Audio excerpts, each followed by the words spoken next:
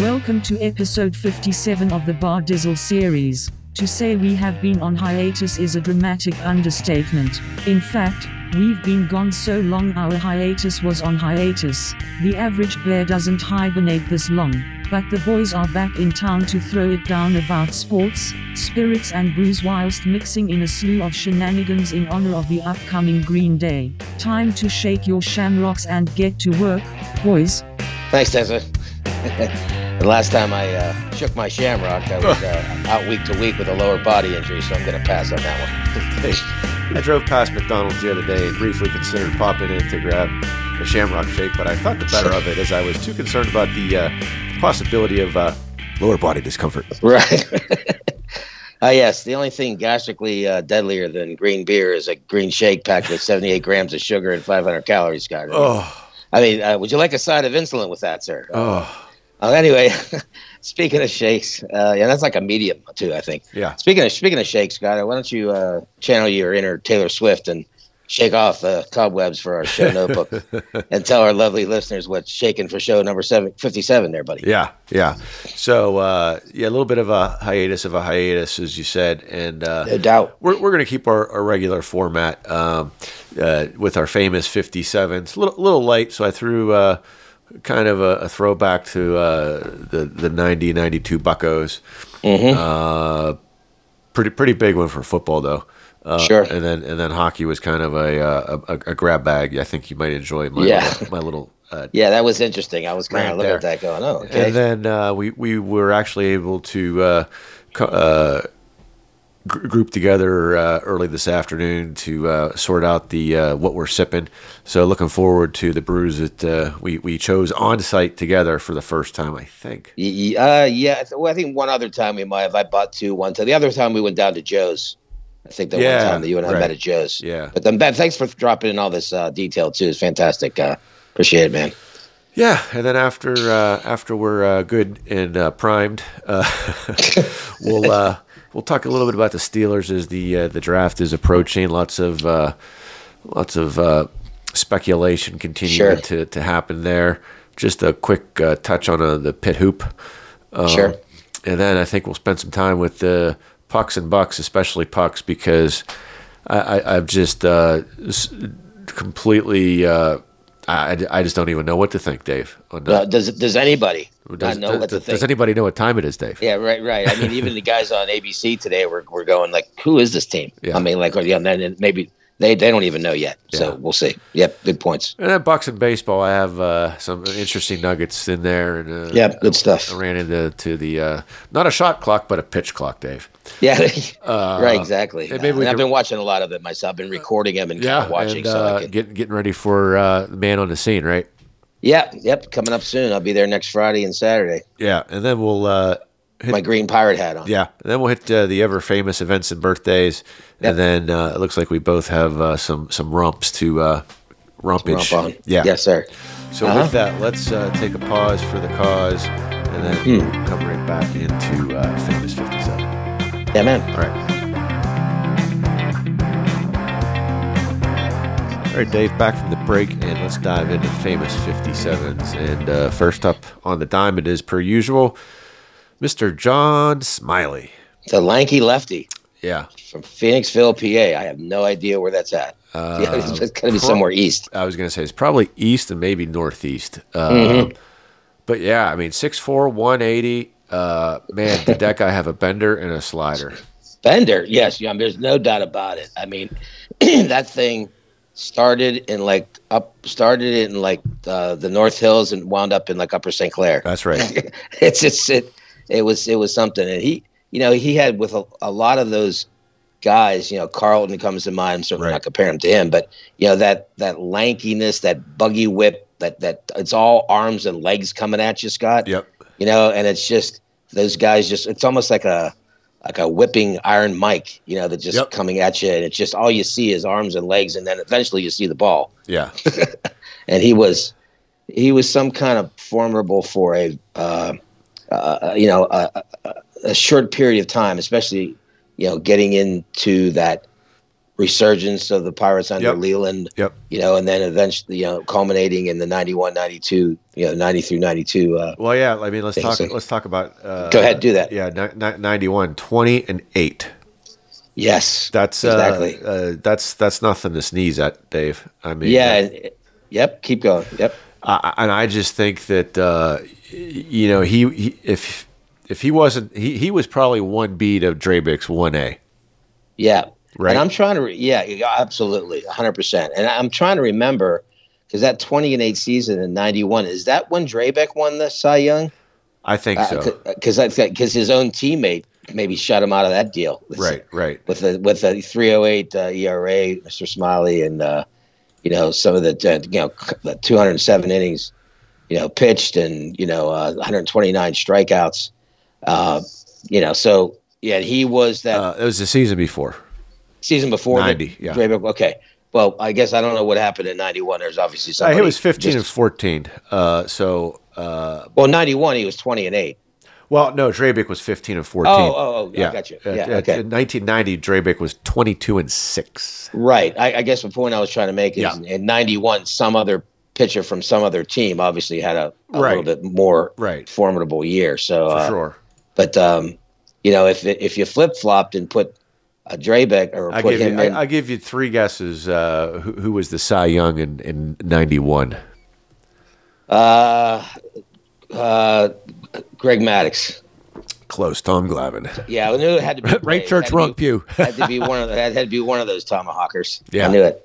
So that just adds fuel to the fire of discussing this. Our guy Lee Smith was number 2. Remember talking about that? Sure. That guy throwing the ball down throwing flames down the hallway. Right. No doubt about it. But anyway, back to Smiles. Yeah, he was just as you pointed out, a heck of a window. A 3-year stretch there. And then after they had to break up the band after 92. No doubt. Is basically what happened, and as we've talked about and pontificated before, that's when free agency really took over. I mean, free agency had been around for 15 or so years, but that's when it really took over and really pinched the small markets, because that's Bonilla left and Bonds left and Smiley left, and then you're stuck with the Denny Nagels of the world. Yeah, right. Yeah, exactly. I mean, the whole. It was almost Marlins-ish, the way they just tore the thing down, or just more or less collapsed, I guess. Yeah, you'd say. And speaking of Denny Nagel, he actually had a couple good years, and if you look at the graphic, I did include the similarity scores, so you didn't have to effort back into the link. Mm-hmm. McNabe saw that. Very good. Nagel's one of them. So is Matt Morris. That should bring back bad memories. Tom Browning, no short shakes either. Yeah. And Bobby Ojeda from the hated Muck the Fets. Another lefty. Yep. So, but yeah, I thought that was an interesting one, and nothing else was really popping up for baseball. And I'm like, let's just dive into little Smiles here. Yeah, no, that was good stuff. And all these guys you have on there's a couple I want to not forget to pop in here. Jack McDowell, that guy was no bullshit. Yeah. Bud Black had a tremendous run of about 6, 7, 8 years. Yeah. So these guys that he's in company with, I guess what I'm trying to say, those are some pretty solid company to be in. Yeah, so. for sure. And I just want to check real quick for Mr. Jack McDowell. I want to make sure none of these guys are Hall of Famers. I think McDowell might be. McDowell was a Cy Young winner, though. Yeah, Cy Young winner. Yeah. Bud Black, I don't think he was anything. World Series manager, and manager of the year. He's been around. Bud. Yeah. And Browning, I remember him with the Reds. Reds, yeah. Another lefty. Yeah, in fact, he was that part of that '90 World Series team. Mm-hmm.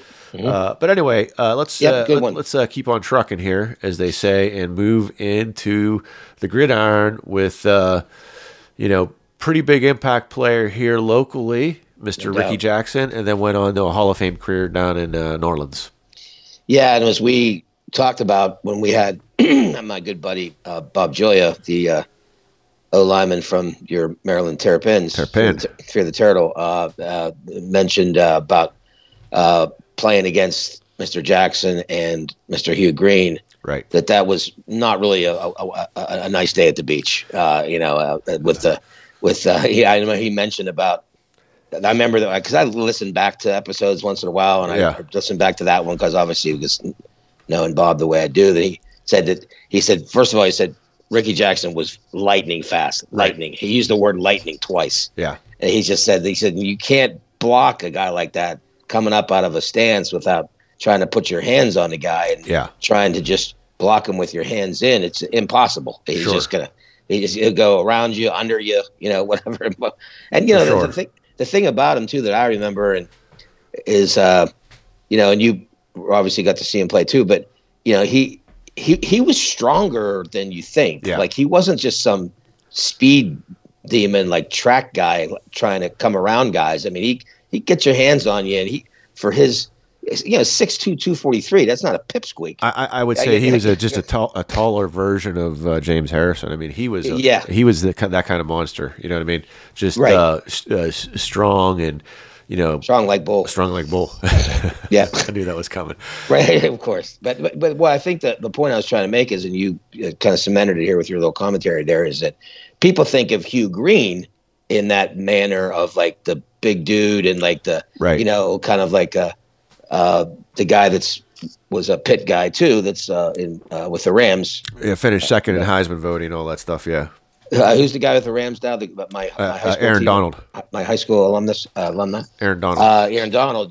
Where you think about they get bull rushing, smacking people, but Jackson had more of that than he gets credit for. Right. Because he still his position, linebacker and D end. He manned both battle stations there, and then as much as he was really formidable with Pitt, you think, okay, is that going to translate in, or is he kind of gravy training off of being next to you and all the other great guys they had on that defense? But he came in there and just lit the world. All he did was become a Hall of Famer. That's right. Yeah. That's right. And I think just way more success in the pros than Hugh Green, right? I mean, oh yeah, I mean he obviously had the unfortunate scenario of being with the Bucks, and even though the Saints weren't marching in too much either for a while.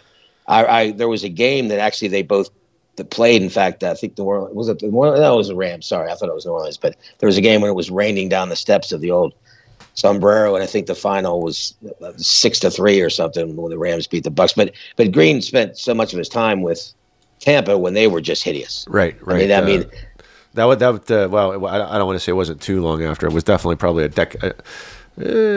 Half a decade after John, what's his face, said all about execution, and he was in favor of it. Right. The reporter asked him, "You had 4 fumbles, 6 interceptions. What do you think about your team's execution?" "I'm in favor of it." Mic drop.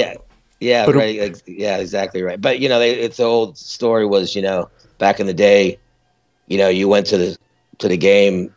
They call it the old sombrero because it looked like a big hat, and before they have Raymond James Stadium now. But you have extra tickets and you had 4, and you left 2 on the windshield. You just saw your windshield wiper. When you came back, there was 4 more. Yeah. That's about how it was back in the day there. But Jackson, man, if you just kind of look through, I mean, and basically just had the last little bit there of, and actually started 16 games at the very end of his career with San Francisco. Yeah.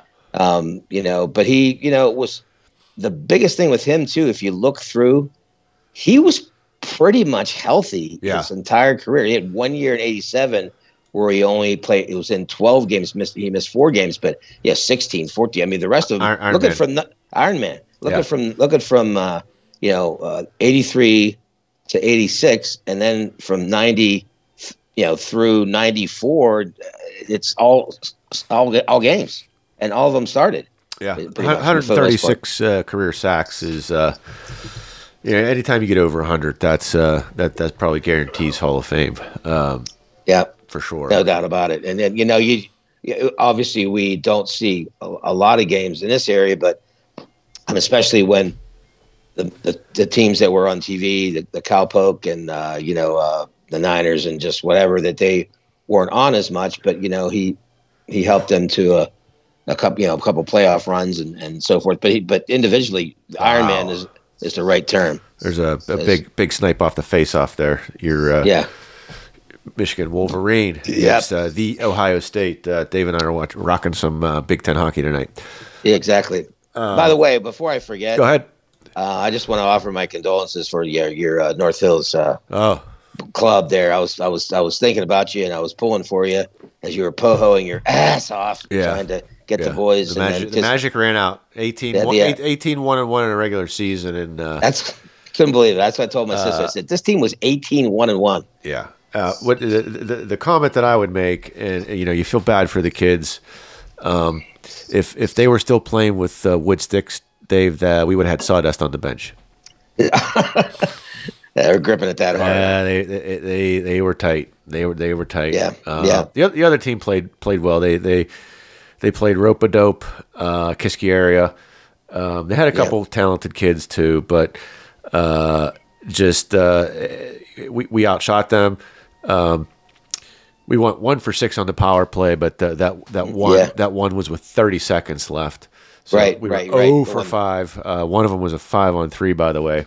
Right, I remember that. Turkey was on the table, and we just didn't cut into it. So, yeah, it was one of those things where if you just would have been kind of really good, like say have 3 losses or something, and then they came like in the middle, and then you recalibrated, and then like came down the stretch and like got it back together, like kind of like regrouped or something. Yeah. But there was nowhere to go but down, like you said, because of the raging success that you had. So it's like right away when things weren't starting to go your way, then you talk about the stick gripping and the sawdust, right? Well, and I don't know what the final stats were. My coaching staff kept pretty good track for what you can in single A hockey, but all the scoring was basically going through 2 guys that's on the same line. So at some point you run into a team that figures out how to stymie you. Play that rope-a-dope, clog off the middle, the neutral zone with those guys, and they just could never get their wheels going. And with that secondary scoring, take a look what happens at the paint bucket. Yeah, and I'm sure on their side they were kind of coaching for that, right? Oh, I mean, for sure. They knew that. Let's go New Jersey Devils on them because they're too talented to be skating back and forth with this team. Yeah, and they need to find a way to slow you down and whatever. And must be something in the water because. Your North Hills basketball team, who I know their coach Buzz really well, they took one here in the PIAA playoffs last night when they're heavily favored. I'm gonna have to talk to him at Oxford because he comes up to Oxford Club all the time, and it's just something was not in the air for. Yeah, well, they bowed out pretty quickly in the WPAL playoffs too. Yeah, so. They did. They didn't have they won the one medal at least. that you guys had. Yeah. So anyway, go ahead. No. So let's since you brought us into hockey there, let's stay there for the famous 57s. And boy, what the famous one was David Perron. I just didn't even want to go there based on his lack of really production outside of the first week that you and I saw him play for us. We're like, holy shit, what a trade! And then never saw him again. Yeah, no, lack of production everywhere but here. Yeah, I mean, lack of production here, not everywhere else. Every time he went somewhere else, he's been still like denting the twine all over the place. It's his maybe just him and Tanger, his best friend. I mean, they maybe had too much wine, well, over at the Tanger household when he was here. Right. But it's just like he was pretty good before he got here, kind of not here, and then he left, and he's still good. So it's weird. Anyway, so that was I thought about that 57 because I think he still wears that number. He does. Yeah. But oddly enough, it is. I think I stole this from Josh Yohe. He's like, now it's time to start flipping coins. You got on one side you get David Perron, and then the other guy Marcel Gosch. Yeah, right. And he named the winner Marcel Gosch. I don't even remember that guy. Which I should. He was his deal. 14-15. I mean, that was right near the end of the I guess the Baalsma area, right? And probably why. Right. Everything that needed to be said was you didn't even remember him. Yeah. Yeah, and I remember guys like Dave Inkpen and Sheldon Kennegeezer. I mean, I remember a lot of guys because I go way back with this team till the year they started. But this one just like that was during the downtime between cups with the Crosby Malkin era. Sure. Yeah. And they were still trying to they were coming out of the Crosby head injury still. Still trying to find combinations. Right. Goaltending wasn't perfect then either, but we'll talk about goaltending in a little while. But so that's it for famous 57s. Unless you got one other than the one that used to be down there on the north side, the Hines 57. Yeah, you're right. Yeah. I think we'll get ready to head out to a quick break and get back here with what we're sipping because boy, I need something stronger than the LBLs for some of the stuff that's coming up, Dave. No doubt about it. All right. Sounds good to me. Back in a bit. All right, man. All right.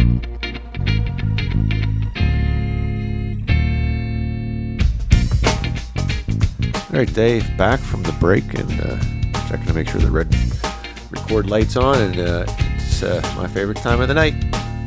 Man. What we're sipping, and we were just talking off mic here, and I am up first, and I'm bringing to the table here another New Belgium, and I've had several of these from the Voodoo Ranger series, which is sure is an IPA, and this is called Danger Beach IPA. And the first thing I thought of is the Pens are in danger of going to the beach early this year. Yeah, that was a very appropriate. As soon as you said that, I said, yeah, we have to get this. We have to try this beer, even if it ends up being the worst thing we've ever had. Because of that. And it was $3.25, so that was even a bonus. There you go. That's very. All right, so here we go with the Pater Pull. Yep. All right, I'm going to go up to my neck here, the microphone. Try not to spooge. Oh, I think you got me. No, I never get you. You're always killing me all the time. Ooh. All right, so we pour in here. Let's see. Do. Ooh. I like that. Like that color. Like the. That's got good density. Aroma. I like Look the at aroma. the density. Oh, your Buckeye have dented the twine once again. Five tree. Jeez, this thing's like it's a fire wagon hockey here. That's right. The big house. This is that's a good aroma. No, whoa, that is a very good aroma. Now I'm not even going to taste right away. Hold on, I'm going to whiff that again. Whiff away. Wow. I hit a defenseman stick on the way in. Yeah. Still went potion stamp. Yeah, but I have a good initial. It's almost it's not mango, but some type of fruity, something tutti fruity, dangerously juicy. Yeah, with tropical flavors. There you go. Okay, next guest star in the rotating IPA series. That's all. That's all they had that's on the website or the can. Is that right? That was it. Yeah, here it goes under my nose. Here goes, buddy.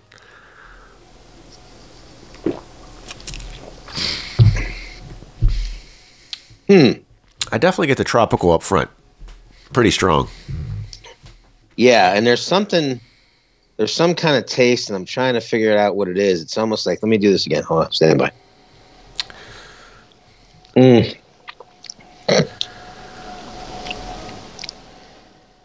There's almost some kind of taste like Tang or something, not Krista Tang, no. But like the astronauts. Yeah. It's definitely that tropical citrusy stuff that you're. And I don't know if it's orange or mango, but no, it's not mango because my mango meter it red lines as soon as I get anything. If I get a whiff of it, I can tell it's mango. But I'm not even sure that. So they didn't even talk about the different type of tropical, like the different type of flavors. Just tropical. Nope, and I couldn't even find it on their site. I had to go back and do a Google Bing search, and then it sent me into their site into this link.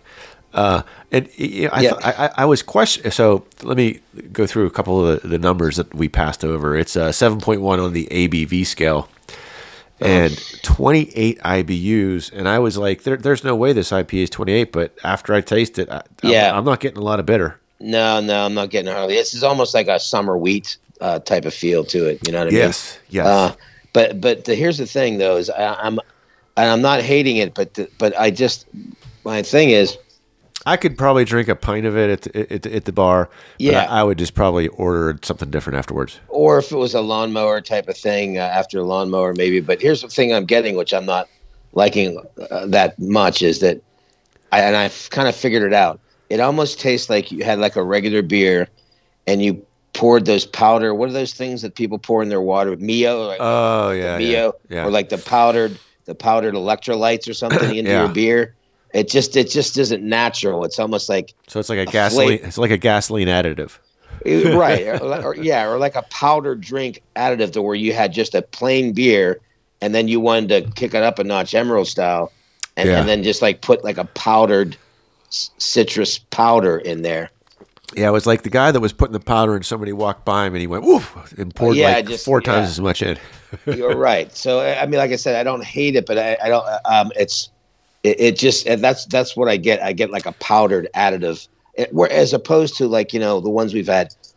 I mean, the stars are all out there, the Robo Jacks and all the different ones that have all the different fruit. And the one I turned you on to, and we both like the all day vacay. Yeah. Summer wheats and stuff.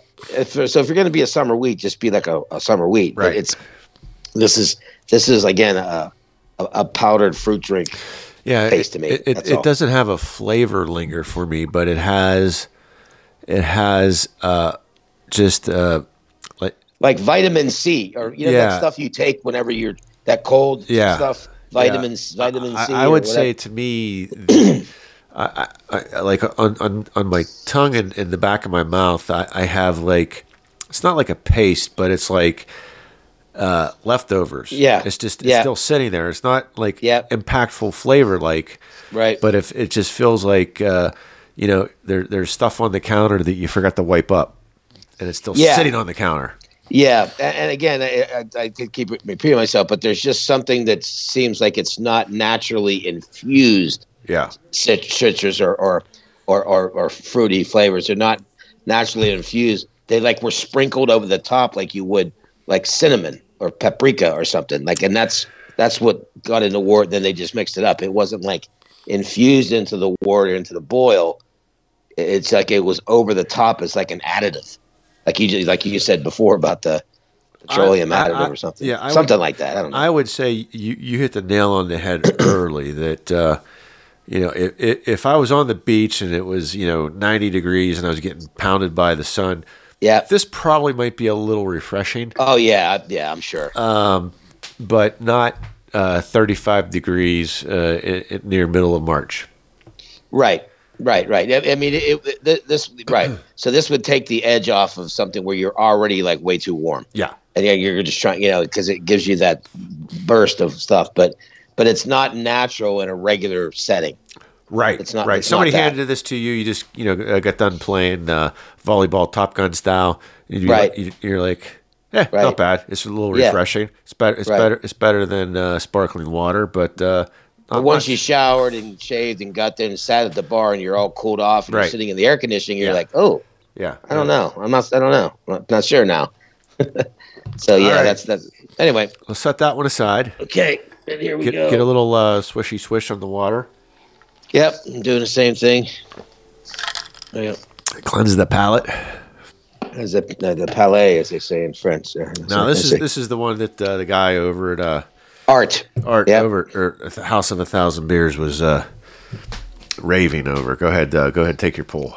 Yeah, well, before I do that, I want to get the notes back up here because they went to sleep on me. Empty that goal with like 2 minutes and 30 seconds. It's a 6 tree. I see that. Yeah, Yeah. Big Ten hockey. I do like the Wolverine logo on the hockey helmet. That's pretty cool. Yeah. All right, so this is Surly Brewing Company. So this is called Surly due to our inability to find a good beer in town. Furious was one of the first beers we brewed to rectify that situation. The rest is history. So they asked us to describe Furious all the time. What makes Furious furious? You know that feeling when you do something that pushes you to your absolute limit, and people think you're a little off your nut for even doing it? Being a Penguin fan. Kind of agree with them, right? Like I don't know, signing Kapanen and Carter. I digress. And then you effing do it. So there's no one there to see it, but you and the dog. So you do high five the dog. That's Furious. That's right. I'm not sure that's a lot of stuff there, but let me just go ahead and crack it and see if that means anything. Ooh. Well, that was pretty good. That was a nice clean and jerk type of scenario. and darker for show shizzle. Well, I think the other one was pretty much a hazy IPA with tang in it, like you said. Yeah, and it didn't even have this. So this one 6.7 on your ABV, and like you pointed out earlier, I think we were on Mike when you said it. IBU just says hi. Yeah. So not as in hello. No, not as in hello. No, and yeah, there's a GH at the end of it. But as Scott was pointing out earlier, and I've had some experience with Mr. Art there down, the general manager down at House of 1,000. He said he loved it, but but then again, he loves paint thinner. So I don't know. So you got the Scott's bringing up the glass cup to the to the video there. Now the other one smelled better than it tasted. This one isn't as aromatic. No, it's not. I can hardly bring anything in except it almost amberish, but I'm not sure. Maybe it's like a silent but deadly. Yeah, here it goes. It's got a nice. It's got a much nicer foam head too. It does. So here it goes. Are we ready? Yeah. Okay. Chin. Chin.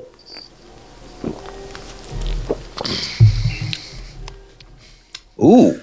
Yeah. Ooh. Yeah. Ah. Okay. Okay, Art. You might be onto something here. This is pretty damn good. Well, and I'll tell you what, he was so effusive over it. He was. Great word. I was almost considering grabbing a couple more.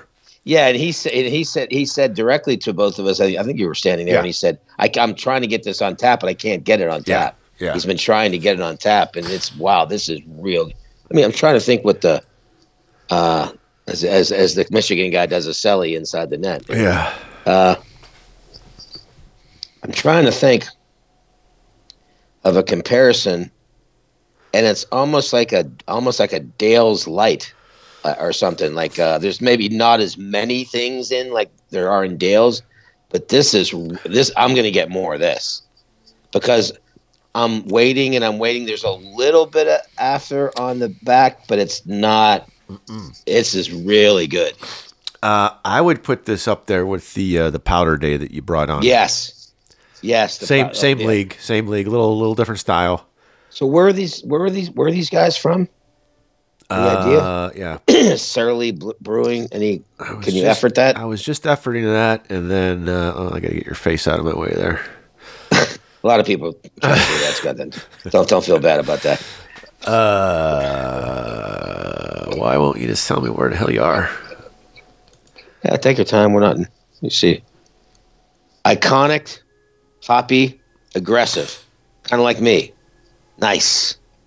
On the side of the can there. Minneapolis Brewery. Brooklyn.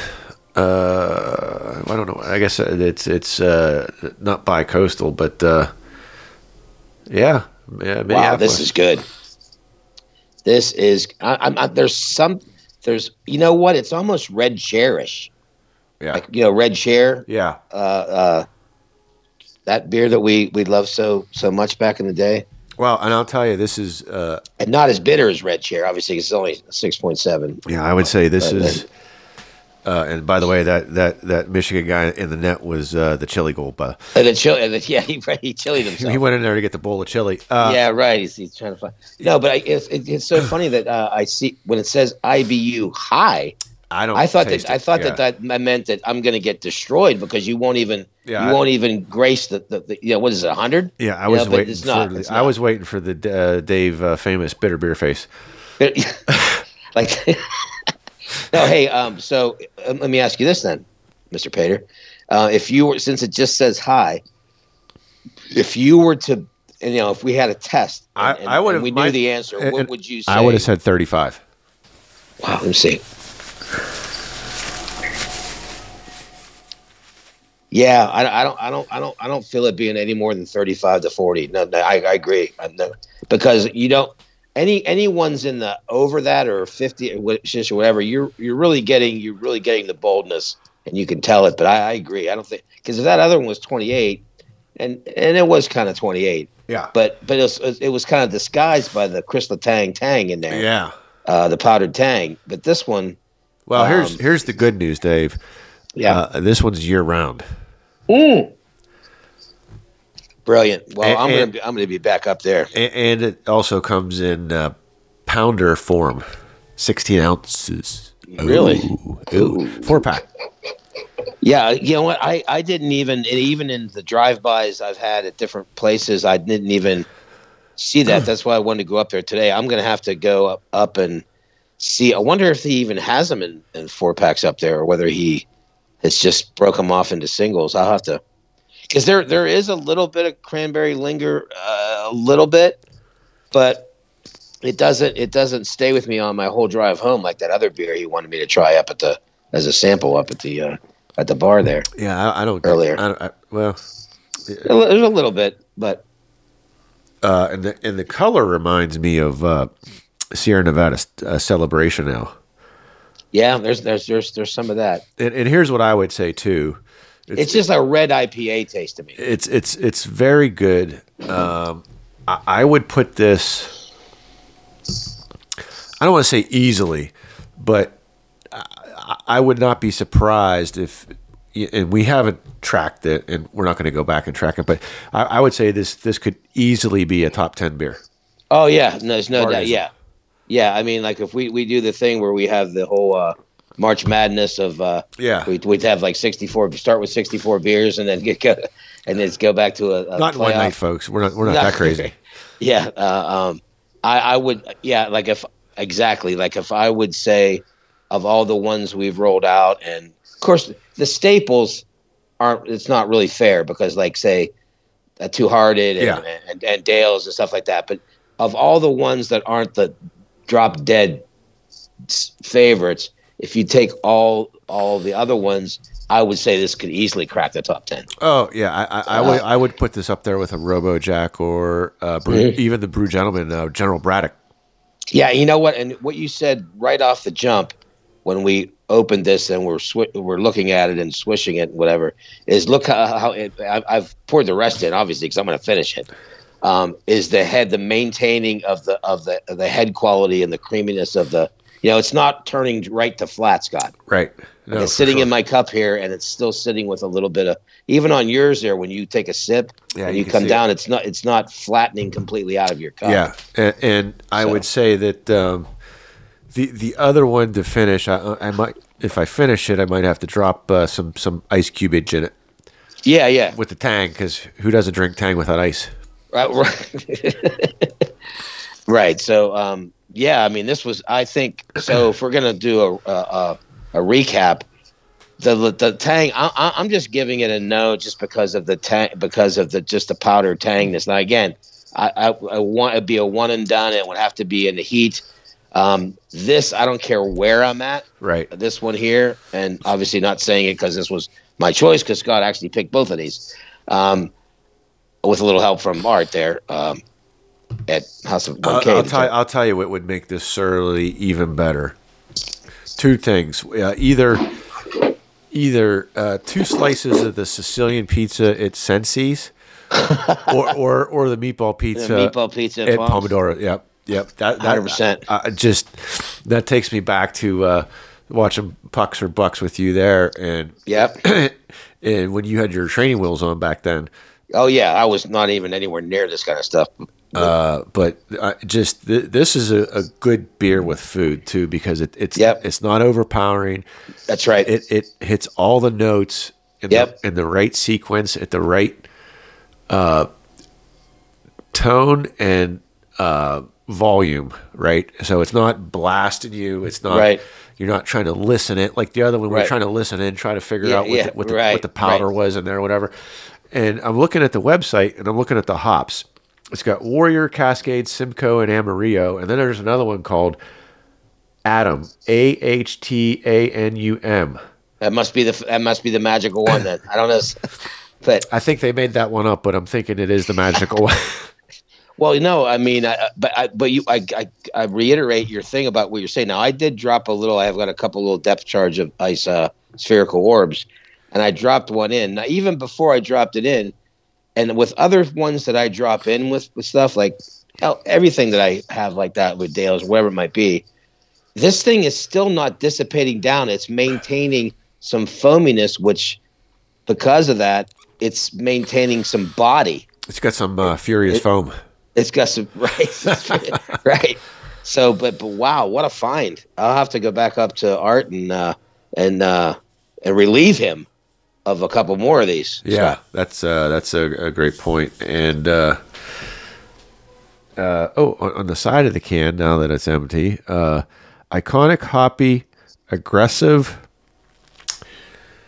brewed and canned. When it says Brooklyn Center, it's Brooklyn, Minnesota. It's not Brooklyn, New York. Yeah, well, that's you said Minnesota. Yeah, I saw Minneapolis, Minnesota, and then I saw Brooklyn Center. I didn't. It's a Minnesota beer. Hey, yeah, they know how to play hockey up there, brother. They know how to brew. Don't you know? Yeah, they know how to brew some beers too. I mean, could you imagine? Now you say that, Scott. I'm conjuring up some. Every other backyard in Minnesota has the rinks that the dad poured out, and stuff. And you're going with your boys for going hard for a couple hours, with the nets, and you get the beer, and then you crack one of these afterwards, or when it's at night and you got lights back there and you got a fire raging. Got the fire raging, you got the stuff, and then the first thing you do is crack one of these that's been sitting in a cooler the whole time, or sitting in the snow. Yeah, and then somebody walks over with a box and goes. It starts steaming with some frickin' good pie. Yeah, exactly right. Because you're so hungry after skate, you just nosh the shit out of it and probably rock back 6 of these. But honestly, can you imagine after you did your last tea stop and you unloosened those bad boys on your feet, and you cracked this thing and had the first sip of this after running around the rink? How good would that taste, dude? Yeah. This is a hell of a find. I'm glad, and they both fit the theme that we'll get into when we get into pucks, because both Dave and I are surly and furious, of course, over the recent current situation with the local hockey club. But good stuff though. We rarely gush over stuff. We had the RoboJack, we had the Powder Day, we had a couple others Brew Gentlemen that we gushed over, and I've given Sierra Nevada way too much of my money over Powder Days over the last few weeks. Yeah. But this one is a winner. Speaking of Minnesota, they're coming up here at 9:00. Yes, so they are. That's a beautiful thing. Yep. So with that, Dave, let's head out. I'm going to go find some ice cubes for this Danger Beach that looks like it was designed by somebody that still likes Miami Vice, and we'll be back with some Steelers, pucks and bucks, and everything else in the Brennan. Yes, sir. All right, back.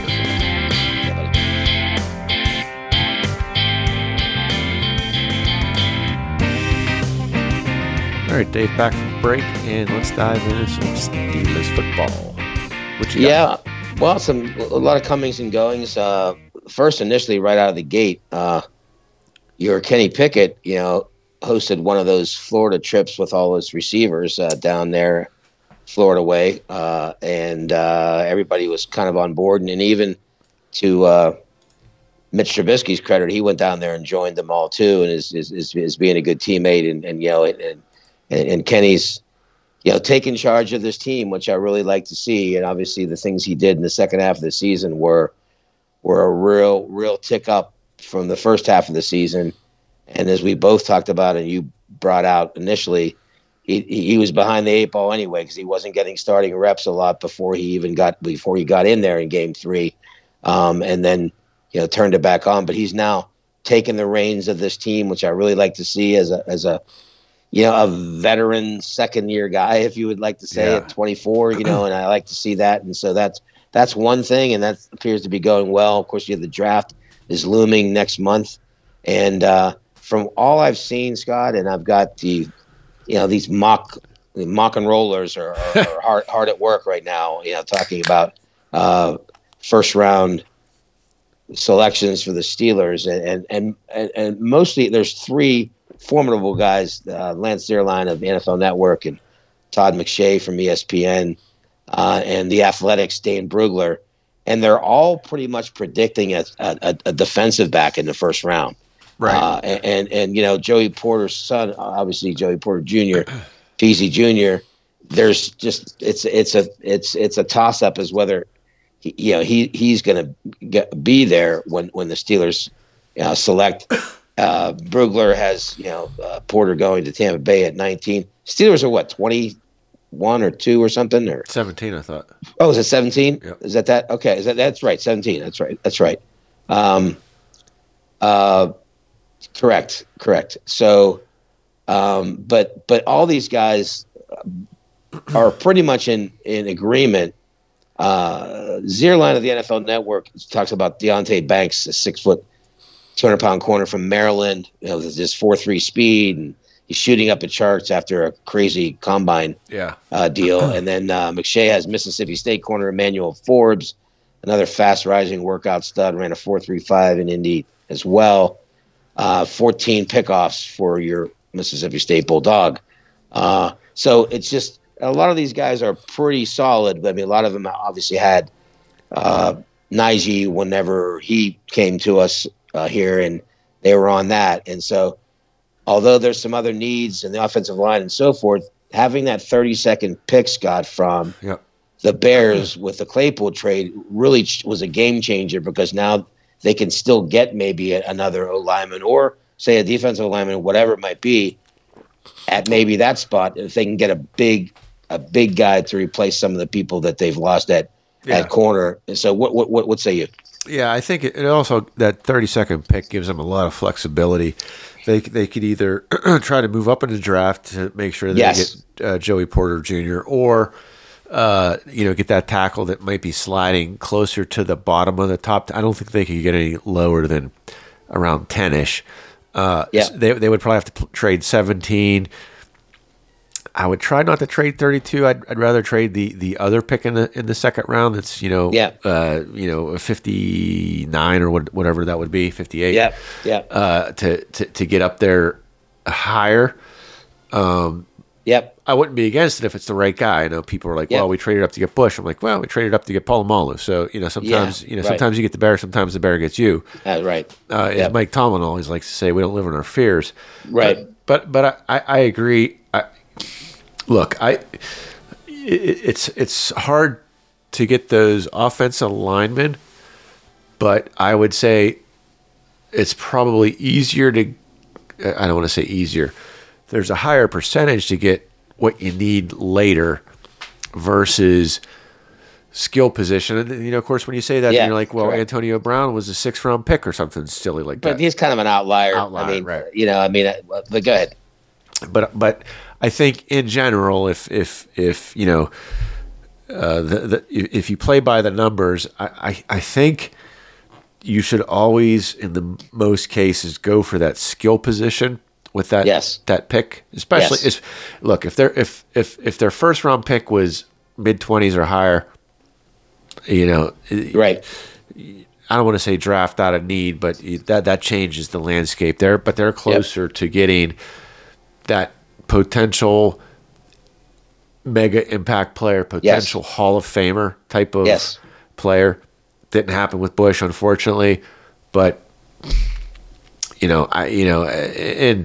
I just think that's where they need to go. And if Peasy Jr. or that kid out of Oregon or the Mississippi Bulldog that you talked about there, then I think you grab that, and they've got a lot of needs. So I would be hesitant to package first and a second, one of the two. Oh no, to move up unless it was something really special. Well, here's I'm gonna kind of talk about something you said just initially here. Is that, and I think this gives the Steelers a position of strength.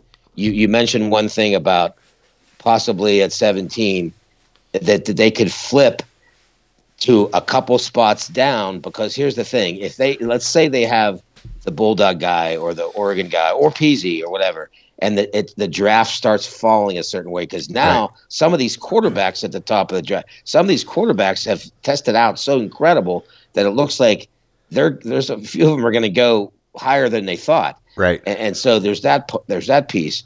But to your point, I think, is that let's say they have these guys, and a couple of them are in their radar, and they're comfortable with, let's say, two of them. Right. And so they say, well, wait a minute.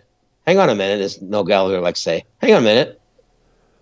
We know we can get this guy at 20. Right. So why don't we make a deal? But this other team at 2021, I'm not looking who they are right now. Green Machine just scored. They want. I did see that. Yeah. They do know that they probably have to move up to get this particular guy, whoever it might be. Right. So let's trade with them and switch around and get another pick, and then they get to move and we move down because we know this guy's going to be there, because it's kind of a cornerback rich environment right now. And so if they have a guy that locked in on, they say, whoa, we can get him a few picks down. Now they get themselves another pick, Scott, and still get the guy they want. Right. You know what I mean? And I think that's something I think they're really going to look at. And it's not like the Polamalu situation where they moved up because they really, really wanted this guy and they were going to do it, and they were going to give away a first-round pick or whatever they're going to do. They were going to do it because they just loved the guy, and that kind of turned out. But this is a situation with this CB-rich environment that, okay, we'll give you, we'll let you come up to 17, give us your 21st. Right. Or twice, because we know he's going to land with us.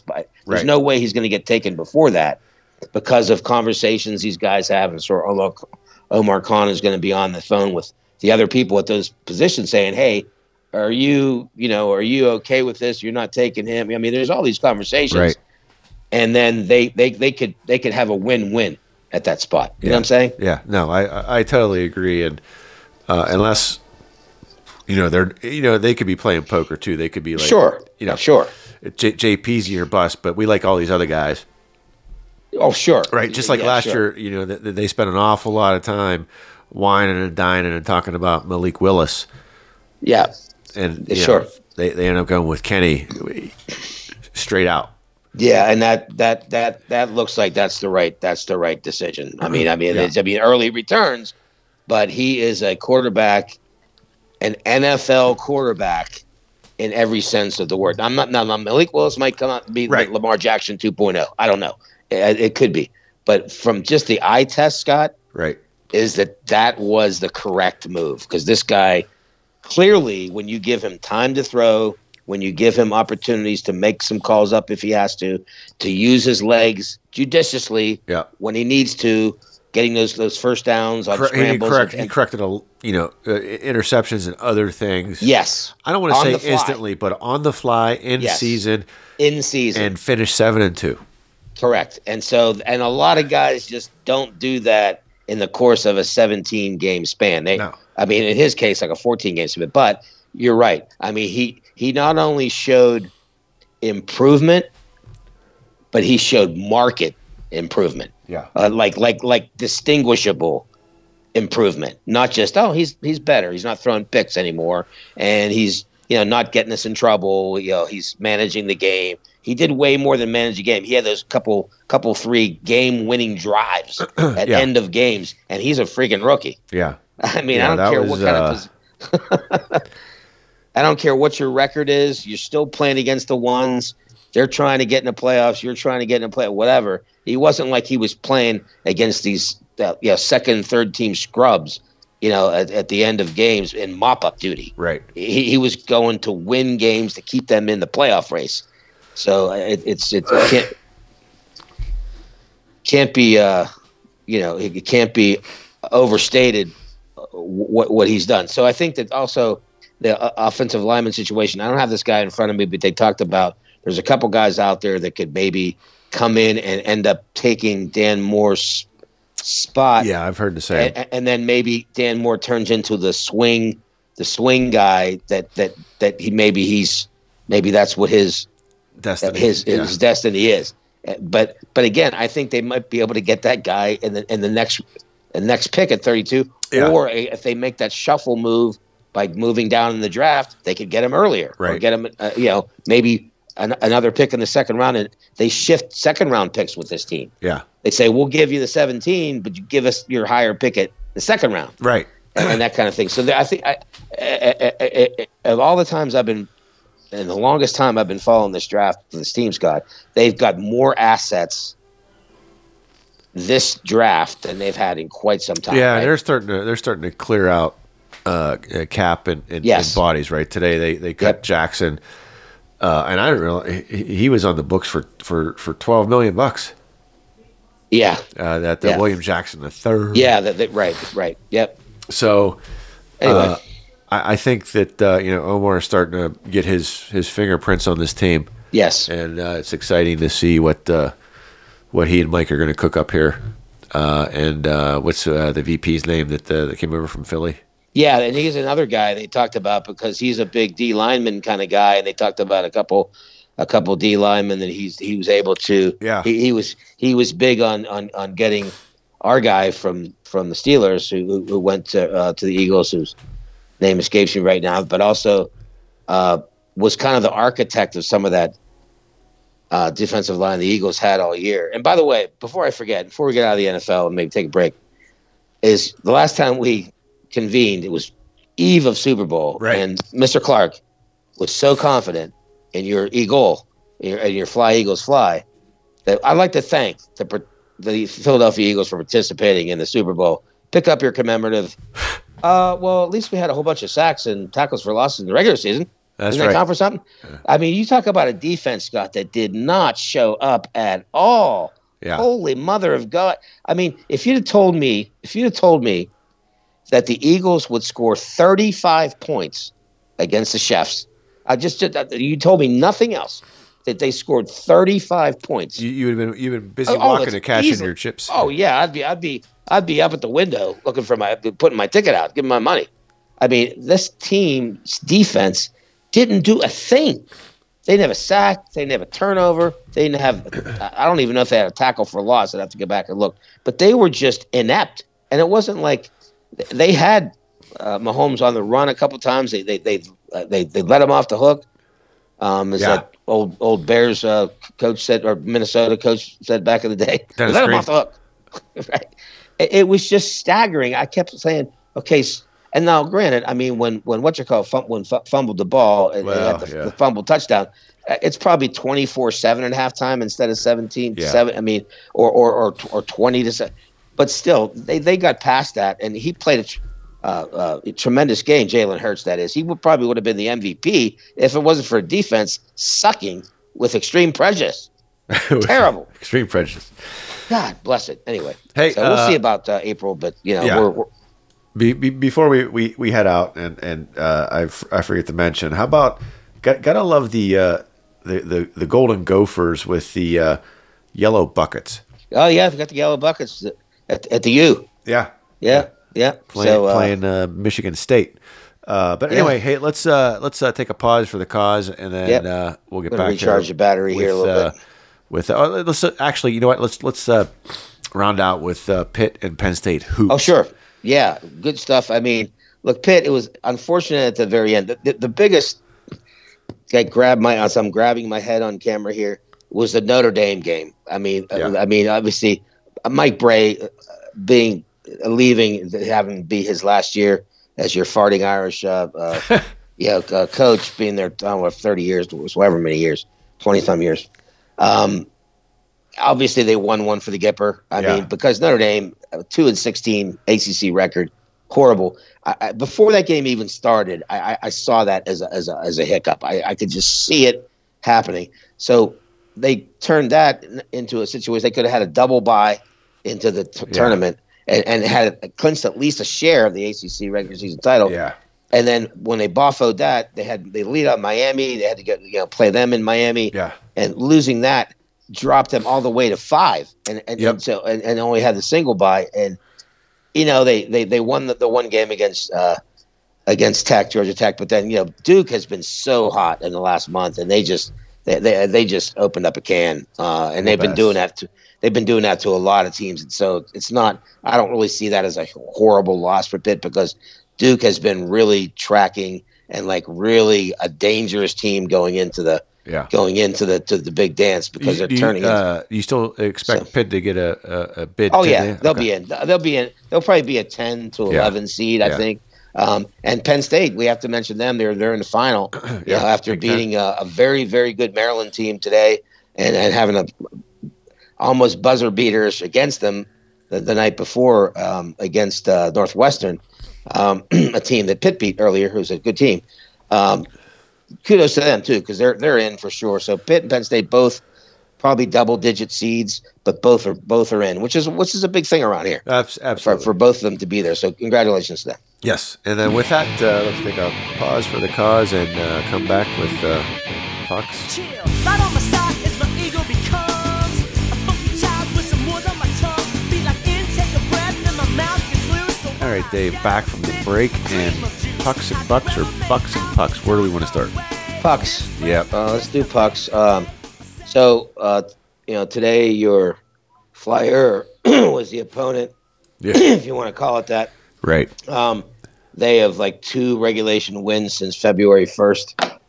It ended up being a lot closer game than should have been. I mean, it literally the score was 5-1, but it was 2-1 with like about 5 minutes to go in the game. The empty net goal and a couple other markers that turned it into a laughing score, but it wasn't a laughing matter most of the way. The one goal that Casey gave up, he says in an article here in the Trib, it being the maybe the worst goal he's ever given up as a Penguin, and I don't disagree. It was like a third 25-footer that wasn't really even screened. But there's a lot of things that happened today. So I know you mentioned the notes about Alex Nylander, who we've both been clamoring, especially me, to come up here, had come up, but he was back today because of the injury to Bonino, right? With his lacerated kidney. Ouch. However that happened.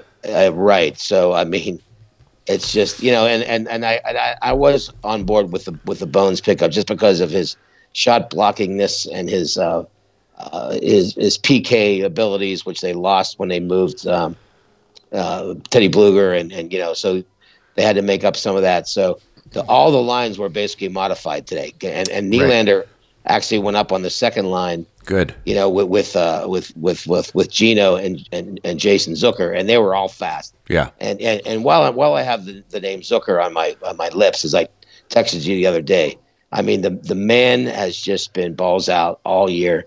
He is such a force. I mean, MVP. I mean, he's got a little skate and make moves on the fly that Mr. McJesus has at times. Obviously I'm not comparing him to him, but he is what 10 goals in the last 8 games or something. It's on fire. Some apples to throw in there as well, not just the cookies, but amazing. And Brian Rust coming back after he had the poops the other day or whatever, came up to Sid with Sid and Jake, and then Ricky Rack, came down and to apply his considerable talents on the third line, working with the new guy Michael Granlund, who ended up scoring his first Penguin goal tonight, and DOC, who's just been so evident. Yeah, I mean the speed and the strength, and he's now knowing that he's playing all the time. The training wheels are just off. He's just not trying to make it. He knows he's on this team, and he is just forecheck-alicious, Scott. Yeah. I mean, running guys, cycling in the offensive zone. I mean, it's just and your guy and my guy that we like to beat on a little bit, Carter, centered the fourth line with Archie and Danton Hines. So, I think you made. Hopefully, that's on the way to their press box, Dave. Yeah, you made notes, and we've both talked about the press box situation. The things that are hindering that is some of these injuries they continue to have, the biggest one being the other guy that's been out for a while and had a setback, Ryan Poehling. He really was playing well and fast and furious himself. And with some of these injuries, and the thing is that Carter still has is the face-off ability and the PK ability and whatever. But we're both in agreement that his body of work is just not good enough. And this team is in a struggle as it is. Yeah. And you can't have weaknesses at that spot. And the third line, I'll give them credit. They moved Cappy, and they shuffled things around. They sat Hines and they brought him back because of injury, and that's been that third line has obviously been the sticking point. But I did like what they did today. by shuffling people around, and that third line with Granlund and O'Connor, Ricky Rack, Ricky Rack had a great deflection goal today, so he kind of got back on the scoreboard. So, but the guys on the ABC broadcast have been saying what we've been saying for a while. Can you still hear me? Yep, coming live. Okay, yeah. That who are these guys? Yeah, I mean, are they the guys that lost 3-4 games in a row, getting boat raced by the Edmonton Oilers? Or are they the team that came back from 4 down, and beat the artist formerly known as the Columbus Blue Jacket? Wow, yeah, which and they're terrible, and they're looking for the number 1 pick. Right. So although that's formidable coming back from any 4-goal lead, what do you do? What are you doing being down 4 goals to the freaking Columbus Blue Jackets? So anyway, go ahead. And then you come back and you play Houdini and pull that rabbit out of the hat, but then you go take a almost guaranteed win with 6 minutes left, up 3-1 against the Islanders, who you have 5 plus, who you've 6 yet to beat this year, right? Yes. And similar script earlier in the year, had a lead, choked it away, and that team you were ahead of for the wild card. That if they would have been ahead of them. Yeah, if you get the lower seed, you're playing the Bees, first round. Carolina. No, you're playing Boston. Playing first Boston, round. Yeah, for sure, yeah. Or depending on how it flip flops, right? You're playing for that, and the other thing about that loss that you just pointed out is what's more appalling about that is that the Islanders are without some key people. Yes. Matt Barzal being one of them, right? One of the most edge working, crazy spinorama penguin killer, Doug Wilson, just penguin killer, yeah, and a couple other guys. And they let something like that happen at the net front, where towards the end of the period, let that goal in. It's just completely unacceptable. Yeah, I agree. And so that net front. I mean, that's squarely Dumo, not getting on. True. Oh no, absolutely. I'm just saying as a team, but you're right. I didn't even put that in the notes because I'm tired of turning that horse into glue. And you just got to have that win, because then you got the Flyers. You got to have that win, which they got. You're in the middle of a 5-game homestand, and then you got to play the Rangers 3 games in the next week. Yeah, which you could take that 4th spot and then just get out of that part of the bracket that's going to be hard to. Yeah. Look, obviously for this team, winning any first-round playoff game has been a challenge in the last 5 years, but I just think that the last 3 especially. Yeah. They won in 16 and 17. Yeah, so. They had they haven't won a first round playoff game in 5 years, Dave. Since the 17 season, you're saying? Yeah, since the Cup year. Yeah. That's right. They just need to put themselves in a position to win. They were and they had that chance in front of them, and then hey, maybe they'll figure it out and pull it all together and just beat the Rangers 3 times and get to where they need to. But just the math and the fact that it's like, if it wasn't the Islanders that you choked away, you never want to choke away a 3-1, but it's the team that you're completely up against in the standings as you're chasing. So it's a 4-point game. Yeah, well, they gave away 2 points. Yeah, well, the thing about that, the only thing is, and I totally agree with that, but the thing is I'll say about that is for the better part of 50-some minutes, with the exception of some time in the first period, the first several minutes of the first period, they pretty much had control of that game. It wasn't like that. It wasn't like they were hanging on and they were getting shelled, and they basically were hanging on with that 3-1 lead. They were pretty much in control of the whole thing. So but what's become the overriding theme is just that, is holding on to leads, it's a 60-minute to doing the right things, and to finish out and close out. Because some of these losses that they've had after the All-Star break, have not been these horrible games they've had, like 40, 50 minutes of horribleness. Right, giving up 60 shots. Yeah, it's right. It's been lapses at the worst possible times at the end of games, and not. I mean, look, the game against the Islanders, despite all the things that happened at the end and losing in overtime, Carter has that empty net goal, and it's a high stick. Instead of maybe using his arm to maybe knock the puck down, he put his stick up. And the worst part of that play was he just should have never touched it after the fact, and the linesman was skating up the ice yelling high right. stick. That's a good point. And so what happens with that is the face-off comes back in the Penguins' end. Yeah, good point. And right, because he's been around the league long enough. If he sees that the harm go up, as they said in the slap shot. Yes. The harm goes up. You go to the box. You feel shame. So you go, oh, wait a minute. Now, if I touch this, they're already calling a high stick, and now you gain several seconds outside the zone. Yeah. On a play that's still going on, instead of a dead puck face-off in your end, which is totally different. Yep. And so I agree with you there. But it's a lot of little things. Maybe say death by 1,000 paper cuts. Yeah. It's just. But the thing that buoys me a little bit is the fact that when they're on, they're on. I mean, like it's just you have to finish. And I mean, there's obviously some kind of injury going on with P.O. Joseph that just completely escaped my thing, because they went and traded for Dmitry Kulikov, who looks really good. Yeah. He's still fast, and he looks real good. He has a big shot. Yeah. And I liked his game. Yeah, when I liked first his game since he's and because I didn't know about this injury or maybe he's out of gas. Personal thing or something. That might be a personal thing. This is his first full NHL season. I mean, he's been good all year. Right, but what my point was, it was when we got Kulikov, I expected Dumoulin to be the guy to sit. Yeah, but and I go back to this. I mean, because I watch this stuff a lot. Dumoulin in the past month and a half or so has still been really good. Now, yeah, except for that. What happened?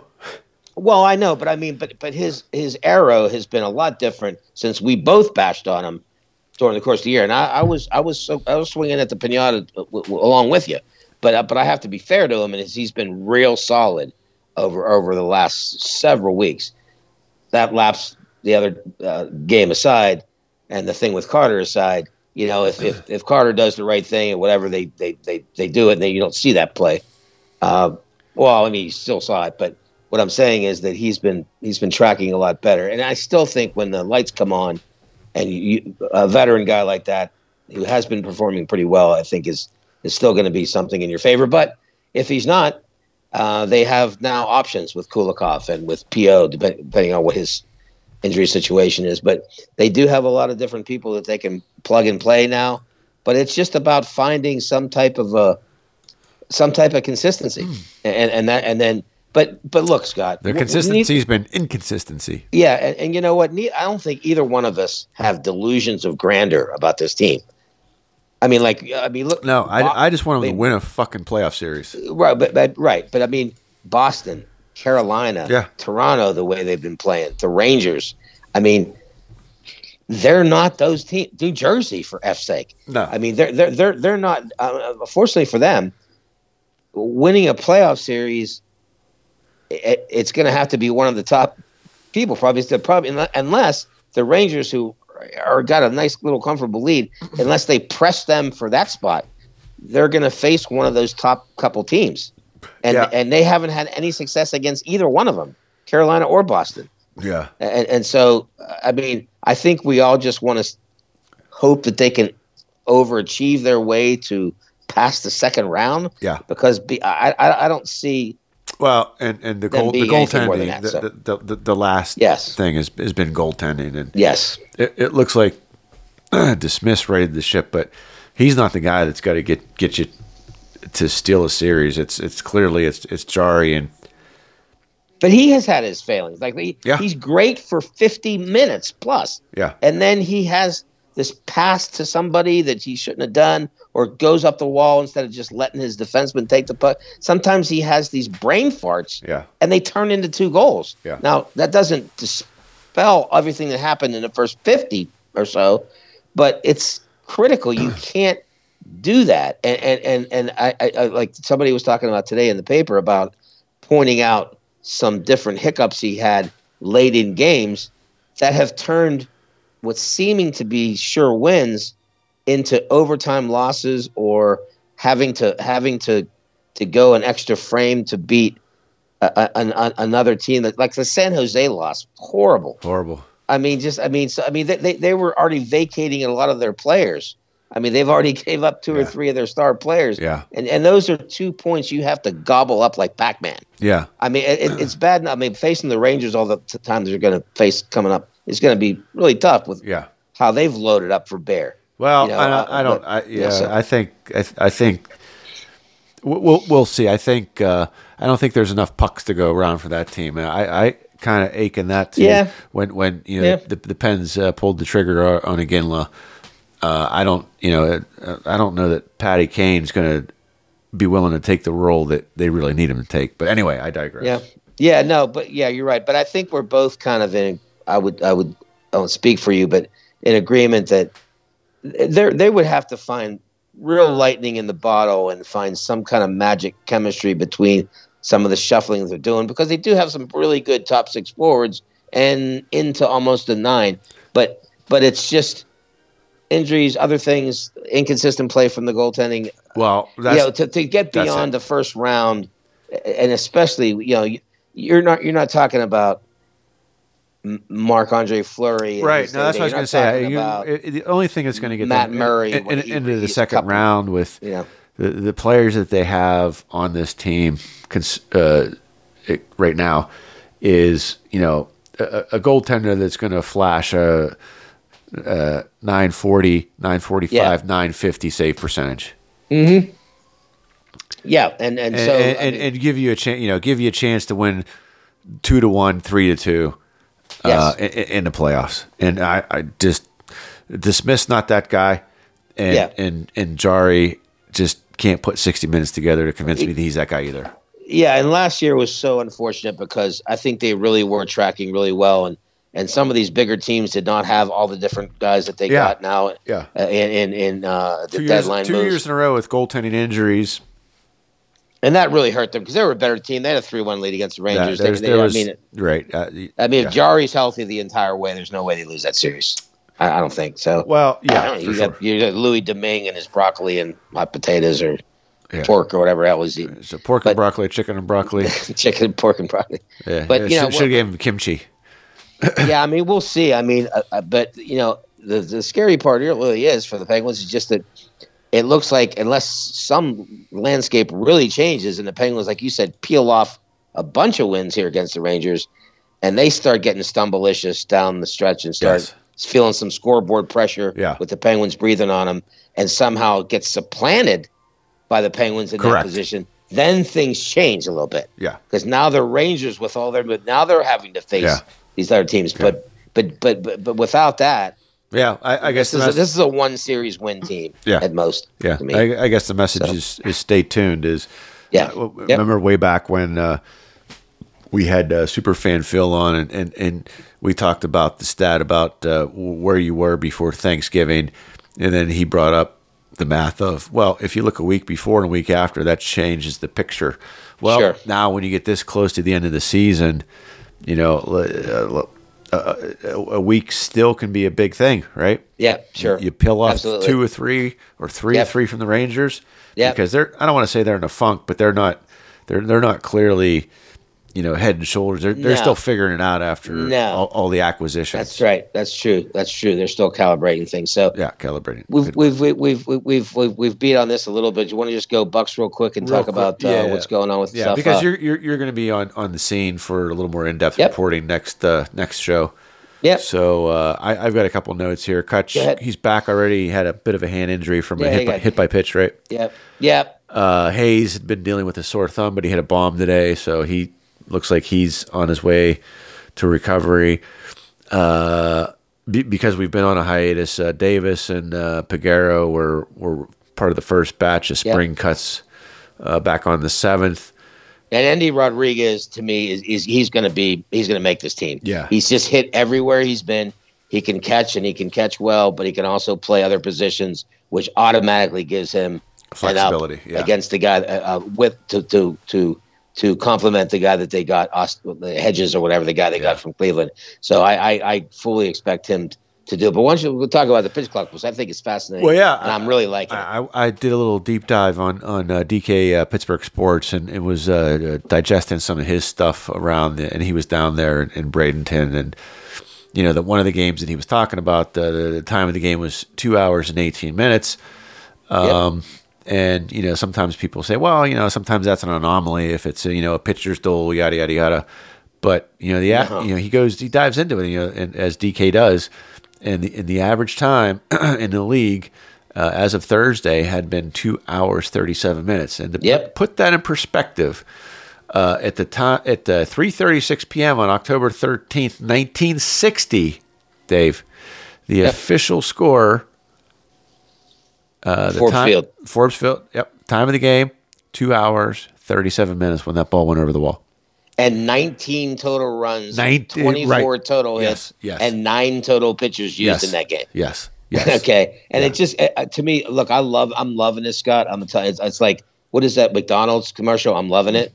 I mean, here's the thing. Almost as much as the Surly Brewing. Because here's the thing.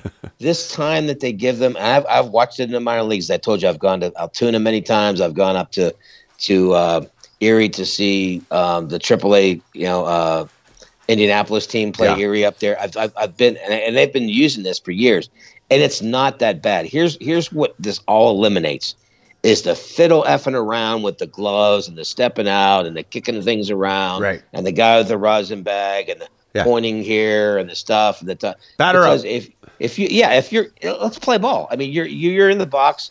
I got the ball, and it's not that. That's not that restrictive of a time. If you're talking about catching the ball and having 15 seconds, you can see, and these guys now are starting to realize that they can take it all the way down to 3 or 2 seconds and have plenty of time. And now that they have pitch calm, where they can tap the pitch without having to go through the signs and shake it off, like we talked about, like what's her name, Taylor Swift, is that it takes all that out, because if you look at games, and I almost like laughing out loud to myself watching some of these games, because there's plethora of pitching changes, Scott, and different things. But it's still, even with that, you get 20 seconds with a guy on base, right? Fine. But the umpires too, they have the ability to cut in if the ball is fouled off somewhere and they have to, or something happens at the plate where a guy gets hit or something. They don't start the clock, or if something happens. So they have the ability to do that, and each batter gets a timeout. If they get one timeout per at bat. So if the pitcher's really working fast, they could just say, okay, wait a minute, and call a timeout. And the other thing is the batter. This is what I like too. The batter's got to be ready with 8 seconds to go on that clock. It's got to be in, facing the pitcher, looking at him. And one of the games, I think it was a game against Toronto the Pirates had, a guy got called out on the third strike to end the inning because he didn't get in. And I was like, he's got the ball, you got the bat, let's play. What the fuck are we doing? I mean, I understand that, say a bunch of wind blows cups around and stuff, and the umpire goes, wait a minute. And the umpires are been very fair about when they see something happening and something blows onto the field or some shit happens. He holds the clock and he says, okay, now start. And so it's not like they're being completely assholes about the whole thing. They're using their own discretion about stuff. And there's a lot of things I think of, and I just think it's great because now I don't necessarily need to have it like be Evelyn Wood speed baseball. But if you just think about if you took one game and watched it on video from last year and watched like a spring training game this year, you would see how much fiddle effing around happens in the course of a game. Bullshit stuff. Not even like real stuff. I mean, digging in and doing stuff. The guys just really it's been ingrained in their DNA to try to slow everything down. For 30 plus years. So stepping out for what? Sean what are you Casey. Stepping out for? Yeah, exactly. The human rain delay. I mean, and stepping out for what? It's time to go. What are you stepping out for? You got the ball, I got the bat. Let's go. That's right. I mean, and that's, I think, is going to be huge for sure this year. And I think it's a step that I'll give Rob Manfred credit for that. And the funny thing I read in the paper, I'll just throw this back to you in a second, is they did decide to keep the runner at second base in extra innings. Yeah. And they call it the Manfred Man because that started with Yeah. But anyway, finish up any thoughts you think we should on the pitch clock stuff. No, before we get into the open day lineup. Yeah, no. Well, I mean, the opening day lineup. I think you kind of hinted where there's maybe a tweak or two in there. At the catching position, but everything that you said about the pitch clock, I'm 100% in agreement with, and you laid it out there eloquently, and it's a fine argument, and it's something that you and I have been talking about. I don't know. Yeah, as long as we've probably known each other. Yeah, and what obviously that you definitely put in the lineup, which I have seen many times. I agree with Cruz, who's doing his cruise missile thing and just elevating himself into maybe star status. At short, Hayes at third, Reynolds at center, Carlos Santana, Oyukamava, combination first and DH, who's got power and brings in experience, as is McCutcheon and G-Man Choi. Right. DH first base Sawinski, who can also move around and also play some center if they want. Right. And then Rodolfo Castro, I think, is probably going to win the second base job. It's going to be a close one between, Joan Bay and a couple other people in there. And then, of course, Hedges being the great game caller or whatever will be, even though he can't hit me if I walked across the plate. It still is just he deserves to be there, and I think Rodriguez will see more time than you think. But then you go into rotation. I think, look, I've watched the games. JT Brubaker's looked well. He's given up only like 2 earned runs in like 8+ innings. 4 or 5 strikeouts, only a walk or 2. You have Ronzi Contreras who's in the World Baseball Classic, and then and Keller who's doing Keller things like he did in the second half. Yep. Your top 3 looks pretty good. And I'm going to tell you what, talking about laughing my ass off, Rich Hill, the guy is just, he's like Eddie Feiner, like the softball slow pitch guy. Yeah. Put it behind his back, go the thing. And then the guy sits down and he struck out. And he gets back to the dugout and goes, how did this 43-year-old smushballer get me out? Because he just knows how to pitch. Yeah. I mean, he changes arm angle, Scott. Yeah. He changes speeds. He changes where. I mean, it's not like he's throwing it on between his legs, right? But he's just knows the game. And he works fast. So him and then and the final spot works fast, throws strikes. Exactly. And Vince Velasquez and Oviedo and a couple people are vying for that 5th spot. But what I like, Scott, is the thing that you definitely mentioned from the very first jump a long time ago, is they've infused this team with veteran people at critical positions like Hill, like Velasquez, like and like Kutch. Santana, like Kutch, like G-Man Choi. Because what your point always has been is, it's great we're bringing all these kids up, but this team needs to learn from people that have been there and have been formidable players in this league to show them the way back to 13 through 15, right? Yes, indeed. Hey, at the end of the day, hopefully this is the spark that is the push to, get if not get over, get close to 500. That's correct. And look, last year I think I may have mentioned it last show. I'm not sure, but the Baltimore Orioles model is what I'm thinking is they had a 31 game turnaround from the year before to last year. Now, I don't know it's going to be 31 games for the Pirates, but I'm thinking that some of the moves they make and the extra experience that these young guys have had now playing, they brought them up, and what this infusion of this veteran leadership is going to mean for this team is going to be closer to 500 than not. Yeah. And just because they just have more. They just have more to offer this year, because last year was just bring up kids, whatever. So, as Levi and Levi and his counterpart Goose are telling me all is his wingman Goose? Yeah, his wingman. Yeah, it's his real. Should have called him Maverick. With I'll let you pontificate there while you get control of things. Yeah, no, I'm just gonna, while you're getting control of your pooches, I just think that I have I'm mildly, cautiously optimistic that what we're going to see, Scott, is a major league product that looks like a team heading in a direction that they need to be it Oriole style, Astro style, when they started to get good and added. Yep. Other than this 100-loss team, I don't see this as a 100-loss team this year. I don't. Not with knock on wood, significant injury. Absolutely correct. That's the whole. And as long as the staff stays healthy, correct. And maybe they make an acquisition or two. Along the way. And I've said before that this NL Central is not the monsters of the Midway. No, I mean St. Louis is always going to be up there. I expect them to be up there again, but Chicago is still rebuilding. I mean, Milwaukee, the Pirates were actually manhandling them a little bit last year for the first time in a while.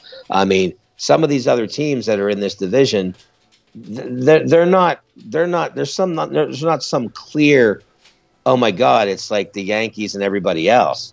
Right. It's just not like that. And now I'm not saying they're going to vie for a division title. Right. But I mean, I think they're also not going to be intimidated, by what the Reds, or they did a couple good things, but they're not. I mean, none of those teams are something that's going to be strike fear in you every time you play them. This is a team last year, the Pirates, that swept the Dodgers in L.A. with none of these guys that they have right now. Right. Well, not none of them, but a lot of them that they didn't have last year. A lot of this veteran people that know how to win. A guy that really sticks out to me is Carlos Santana, because this guy has hit everywhere he's been. He gives you that home run at any time potential in that 4 spot, and you have McCutchen behind him. And you can't pitch around, kind of thing. And I think when the lights come on, you're going to see a team that now is laden with people that know how to win. Yeah, for sure. More than they had before. So anyway, that's all I got. Yeah. So with that quick Pirate segment, let's head off the break, and we'll come back with birthdays and events and random roundup Rob. Yeah, buddy.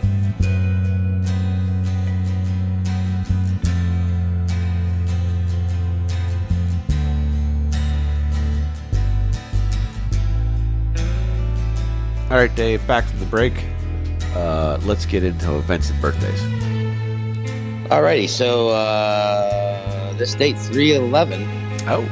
In 1942, as Japanese forces continued to advance in the Pacific Theater during World War II, U.S. Army General Douglas MacArthur left the Philippines for Australia, where he vowed famously, quote, "I shall return," unquote. A promise he kept more than 2.5 years later. And fast forward to around this date, circa 1984, a certain deadly cyborg entered the West Highland police station just outside of Los Angeles, searching for his intended targets. Sarah Connor and Kyle Reese. After being denied entry by the desk sergeant on duty, he uttered those now famous words, Scott. "I'll be back."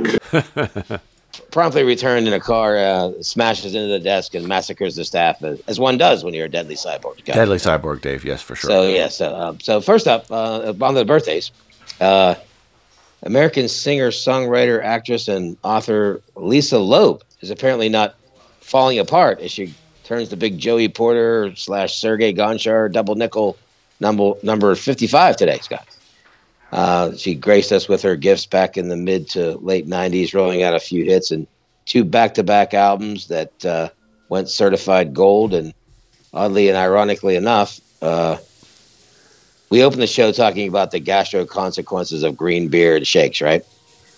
So Mr. Google informs me that Lisa's father was, a gastroenterologist.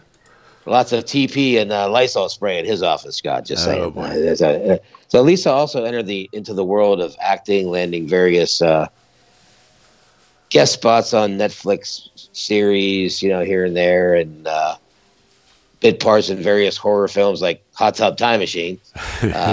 Part 2, I guess she didn't make part 1, I'm not sure. But she also has released children's CDs and books, and one CD called Feel What You Feel won Best Children's Album at the Grammys in 2016. She's had a line of eyewear, started a nonprofit that sends underserved children to camp, funded by Loeb's own organic coffee line.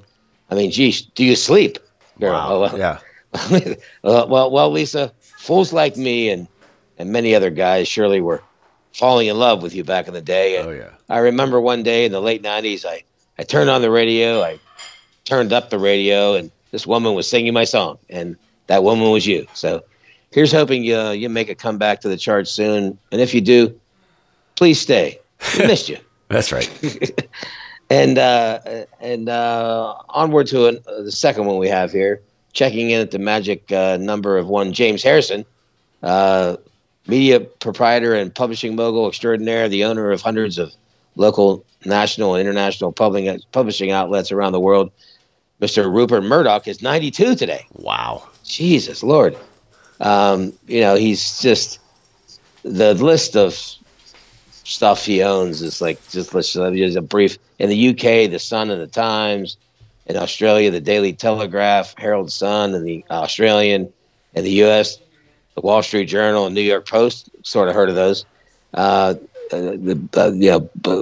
publisher HarperCollins, that publishing company, television broadcasting channel Sky News Australia, and of course the biggie here in the States is Fox, which successfully landed a huge TV deal with the NFL to air NFL NFC games in 1993, with a net worth of $21.7 billion with a B as of March 2022. Murdoch is the 31st richest person in the United States, apparently in the 71st richest in the world. So Rupert, you old rich coot, you. I need a favor. So I'm heading to London in late June. So, I was wondering if you can convince your editors at the Sun or the Times to run a story about my arrival. Just a few ideas for the headline. The Eagle has landed. No, wait. That one's already taken. How about London? We have a problem. Or London Calling. Homage to the Clash. Or Touchdown Pittsburgh. Or maybe in keeping with the British tabloid standards, the turd is in the punch bowl. And while you're at it, Rupert, how about scoring me some courtside seats for Wimbledon? I mean, you could buy that place with money you have down in the cushions of your couch. And all I'm doing is asking for a seat close enough to get a selfie with Amanda Anisimova or Alina Svitolina. Ooh. Just Google them; you'll know why. I'm sure if Mr. Rupert Jr. was still flying at full mast, he'd probably have asked one of them to be wife number 5 by now. But anyway, happy birthday. Happy 92 James Harrison birthday to you, Mr. Too Rich Guy from over there. That's right. So there's some notables, Scott, that I threw in here. So former ABC News correspondent and anchor Sam Donaldson is on Channel 89 today, Scott. 89 years old for Sam Donaldson. With those eyebrows. Yeah, the major things. You need like a weed eater to get those things down to size. But and then another one is kind of interesting. Recording executive, this guy Jimmy Iovine. Oh yeah, a true rags to riches story of a college dropout who started off his musical journey cleaning a recording studio only because of a favor from his friend. This is how far this guy was down the ladder at one point, and things sort of progressed a bit from there. I mean, artists he's either produced or engineered sound for are as follows: Springsteen, Petty, Stevie Nicks, Meatloaf, Dire Straits, U2, on and on and on. Then he founded Interscope Records, and as soon as he did that, he quickly signed Tupac Shakur. That kind of worked out. Mm-hmm. And then him and Dr. Dre created Beats Electronics, which was eventually purchased by Apple Inc. for a cool $3 billion with a B. With a B. And anyway, Jimmy is the big 7-0 today, 70 for Jimmy Iovine, and I'm guessing not lacking for available tunes on his iPhone or headphones, Scott. So, and some things I wanted to throw in today, just as a kind of aside. I kind of missed this in February a little bit. I was thinking about it. There's some really, really formidable, like really incredible deaths in this year. I mean, 2023 has not started out well with. No. And I'll just roll out a few of these. Rip them off. I just kept looking at them. It's incredible. So Bud Grant, just recently here the past couple of days, 95, the coach of the Minnesota Purple People Eaters. Purple People Eaters. at 95 passed. Of course, Lisa Marie Presley, way too young at 54. Yeesh. Not long ago either. Actor Tom Sizemore, some really good stuff from him, and like being in Saving Private Ryan and a bunch of other things. Really made a big deal of himself later in his career. And the last original member of Leonard Skinner, Gary Rossington. Yeah, I saw that March too. 5th. Yep. I saw the Rossington Collins band, his one band, like back in the day in Florida, and just a bunch of other ones pop out. Richard Bowser, comedian actor, Munch on 78. Yeah. And Raquel Welch. My posters, I have to bring them back out just right. to relive the magic. 82 was Raquel on her passing. Stella Stevens, another tremendous actress and really, really nice looking woman. 84. Burt Bacharach. Yeah. 92 Songsmith. Composer of so many great tunes and did some stuff, really great stuff with Dionne Warwick, at 92. One what really crushed me, I think we may have even mentioned it on a past show, but Cindy Williams, 75. That's a little young there, yeah. Yeah, you just thought she'd just like live forever. She looked like a little kid, even into her later ages. 75. And of course, David Crosby, the often incredibly talented. Not sure how he made it that far, but sure. I don't know how either. I thought for sure that like any of the Rolling Stones would have beat him there, but and then Jeff Beck, what a tremendous guitarist. Yeah. 78. Just a cavalcade of people, Scott. And one that stuck out to me was your Paco Rabanne. Now, you may not have remembered, he's 88. He was a designer, back, and I think it's, I don't know, it's not Mexican, but I can't remember his descent. But back in the day, in the 80s, Scott, his cologne was like the shit to have. Paco Rabanne cologne was like what every guy in his 20s, if you weren't wearing Paco, you weren't shit. It was like, that was the cologne before some of the other ones came along. It was not cheap, but not ridiculously expensive. And he probably made a fortune. $106 at Nordstrom's for 1.7 ounces. Is that what it is right now? Yeah. Holy shit. Well, it wasn't that back then, but it was just such a clean, fresh scent. It wasn't like musky or whatever. It was really, really, and you didn't need much of it, right? Because it was really well made. But yeah, little spritz. So that's all I have on the events and birthdays and deaths, unfortunately, and a lot of shit on for our show and 311, Scott, and I'm sure you'll probably be dropping in some 311 at some point during our beautiful disaster. Beautiful disaster. And hopefully that's not the story of the 2022-23 Penguins. Yeah, that's hopefully not. So, but anyway, so well, why don't we start off with your Hines Ward romp? Yeah, well, I'm flipping back over to can you see me now? Yep. I flipped back over to the video because I was trying to flip in that John Connor I'll be back thing, which technology failed us. But anyway, yeah. So what was it? The first thing that was up on the romp? Well, I told you. Hines. Yeah, I told you to go to Hines. I was. Yeah. Right. Or Acrisure. No, sorry. That was no. So I just thought it was kind of bizarre that with Hines, who's still he was recently snubbed again for the Hall of Fame, which maybe at some point he'll get in. The numbers being what they were, but this is a Super Bowl MVP, a bunch of catches in Steeler history, even though they weren't a pass-happy team. I remember when I saw this happen, coaching an XFL team, who's now, in like San Antonio, the Brahmas, as in Brahma Bull. Come here. Is the XFL's 43 game season, which airs exclusively on Disney platforms this spring. So I don't know. I think it's a kind of a weird thing for him to go into something. And if you watch any of that at all, which I just drop in, they have the plays. You can hear them being called before they're actually done. Right. Because they mic up the quarterback, and then you hear the coach too. Yeah.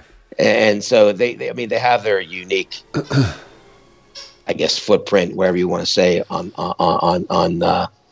this non-NFL football thing. But what do you think about that, Mr. Hines Ward, XFL? Yeah, the XFL piece, I think that's Hines looking for Hines type of adoration.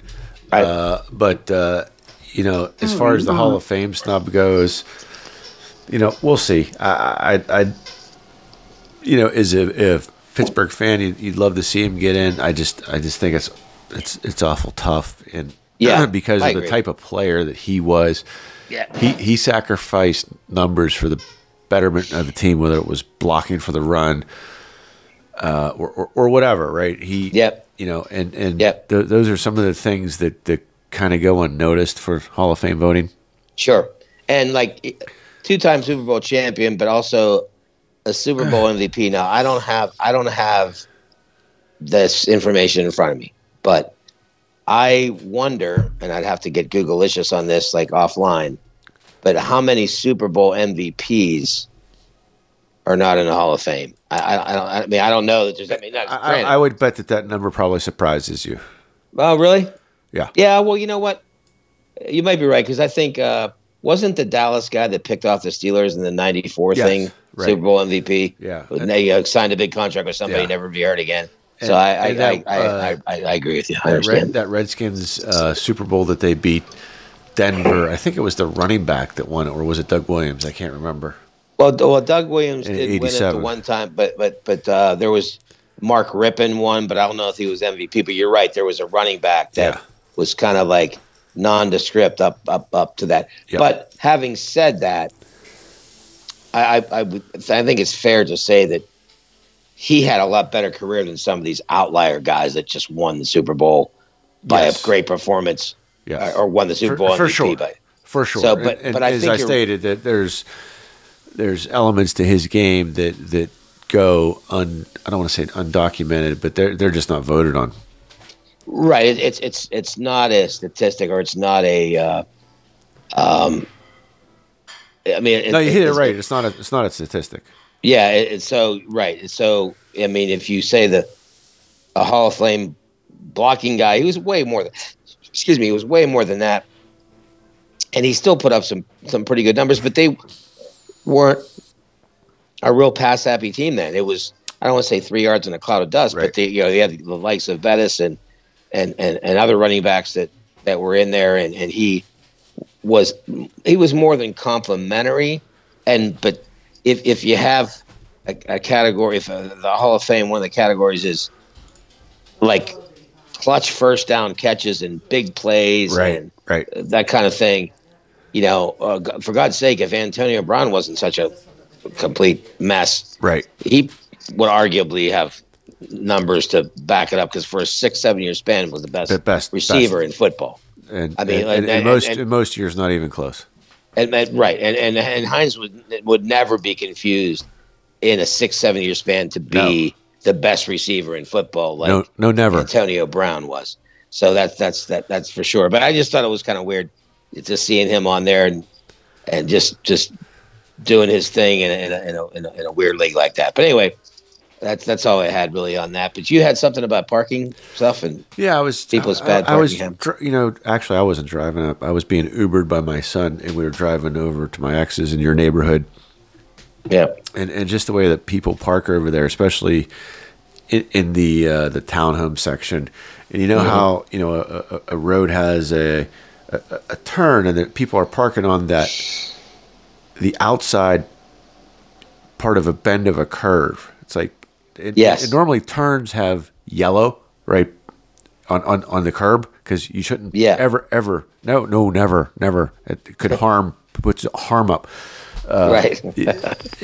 And there's just cars just parked everywhere, just like here, there, by the post, by the mailbox gazebos, and it's just It's like a Chinese fire drill, and somebody yelled, Yep. "Stop!"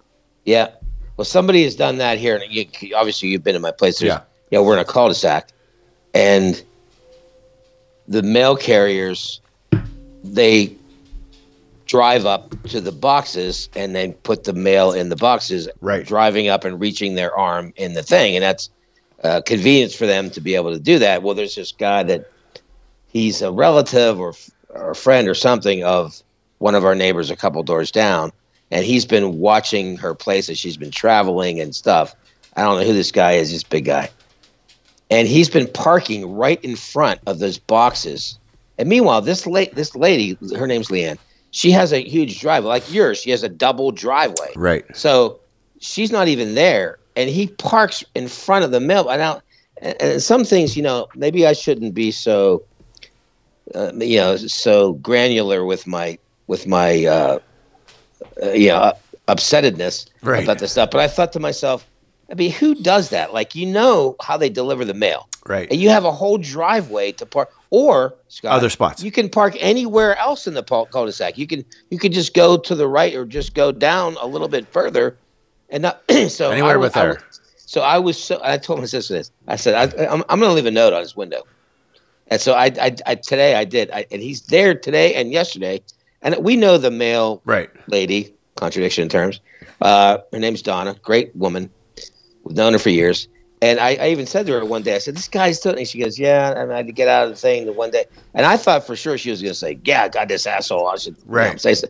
But she was just like really more like annoyed by it, not like. So I said, you know what? So when I put underneath his wiper, I said, dear person, could you please not park in front of the mailboxes? Our mail carriers, drive around and put the mail in the boxes, and by doing this you're going to make them get out of the vehicle. Right. And if there's bad weather, whatever, you're going to make them, and could you please not do that? And I'm trying to figure out how to sign it. I just put signed neighbors in the cul-de-sac. Yeah. And you know what, it's funny because when I went out to do something before we got on started recording, I got to my car and get something, and he moved it. He moved it to the driveway where nobody else is there. It's like, what? And this guy's like a big, like, if anything, it's going to be closer for you to move your fat ass to the door instead of being out of it. And like, it's just, I think sometimes people, the thing that fascinates me about nowadays, Scott, is of course you have, and I'll throw in another random thing in a minute, but people are just kind of, I'm putting my hand like here. They're in like this fog. It's like, how would you think that that's okay to do? Like parking in front of somebody's mailbox. Like, would you do that on any other street?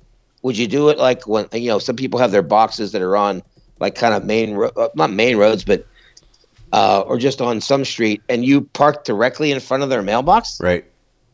Why would you do that? Because most of these people have to drive up and get their mail because it's way at the end of their driveway. Yeah. And you're making them now get out of the car, come around your stupid vehicle. It's just, I don't understand how people have this kind of cloud. They don't care. Or maybe they don't care, but they're just like, it's the same thing with and I almost did I think I'm going to, next time we convene after my Florida trip, is do another open letter. The people that continue, Scott, I know we've talked about it, but continue to talk on the phone in the car and text as they're driving through the thing. And fortunately, I hope this comes to pass. I swear to God, I pray to God. There's a I think it might have been a Republican representative or senator in Pennsylvania introduced a bill to completely ban having your phone in your hand when you're in your car. There's no reason for you to how many devices you have on top of your dash, inside the vent, Bluetooth with things like that I'm wearing. Right. Just anything. There is a cavalcade, a plethora of different things. You put it on speaker, even if you have it laying down on the thing. But there apparently are some people that just are so in tune to, I have to have this here to talk on the phone. Why would like remote controls, would you go back to walking up to the TV and pressing the button when you have a remote control? I mean, that's the same like concept. Like why? And there's been I lost somebody I knew, a friend of mine way back when in Florida, that was helping somebody on the side of the road on the Howard Franklin Bridge going to St. Pete. That was helping somebody with a tire, and somebody was texting or calling and hit this guy, killed him. And so I have personal experience with this. Okay, so I'm a little jaded. I would say a little. I have some stuff with that, but I don't get it, Scott. I mean, and I could see today when I was coming down after I left you at House of 1,000. Yeah, I came back down Wexford Run, and I stopped to get some peaches. Billions of peaches. No, I saw you parked there when we were coming back. Oh, did you? Yeah. So what happened was I was supposed to get Girl Scout cookies at Coons. They had already left the premises. They were supposed to be there until 2. They left at 1:30. Shit. Elvis left the building. Right. So as I was going by to meet you at House of 1,000, I saw these kids and I guess their mom with a thing, Girl Scout cookies. I'm like, holy shit. But then I'm like, well, I don't want to leave Scott waiting. He's already there. Yeah. I'll come back and get them. So I went back and they actually were just packing up. So I ended up getting, I got it in time. So I got the Girl Scout cookies. But as I was coming out of there to go back home, there's a car in front of me. And this is how I know what's going on. And you know this too from seeing people that are doing phone things. They're driving faster, then they're slowing down, then they're going over the right of way, then they're slowing down, then they're speeding up, and now we get to 910 at the light. Yep. And the light changes. There's a couple cars coming the other way on Wexford Run. They turn, whatever. So this guy now is in front of me, and he's got a clear path, and he's just sitting there. I'm like, what the fuck? And so he's going to turn left. Didn't have his blinker on, by the way. He's turning, and he just sits there, not in the middle of the intersection, because I just would have went right around him. Yeah. He's sitting there, and I lay on the horn, and I can see him fiddling with his phone. Right. And I was like, are you effing kidding me? What are you doing? And so I just made the light because it just turned yellow. He was still sitting there like he's texting the president or something about the new budget. I don't know what he's doing, but it's become so ridiculous. I really hope this bill passes and they make it completely illegal for you to have your phone in your hand when you drive it. Right. I mean, what am I missing here, Scott?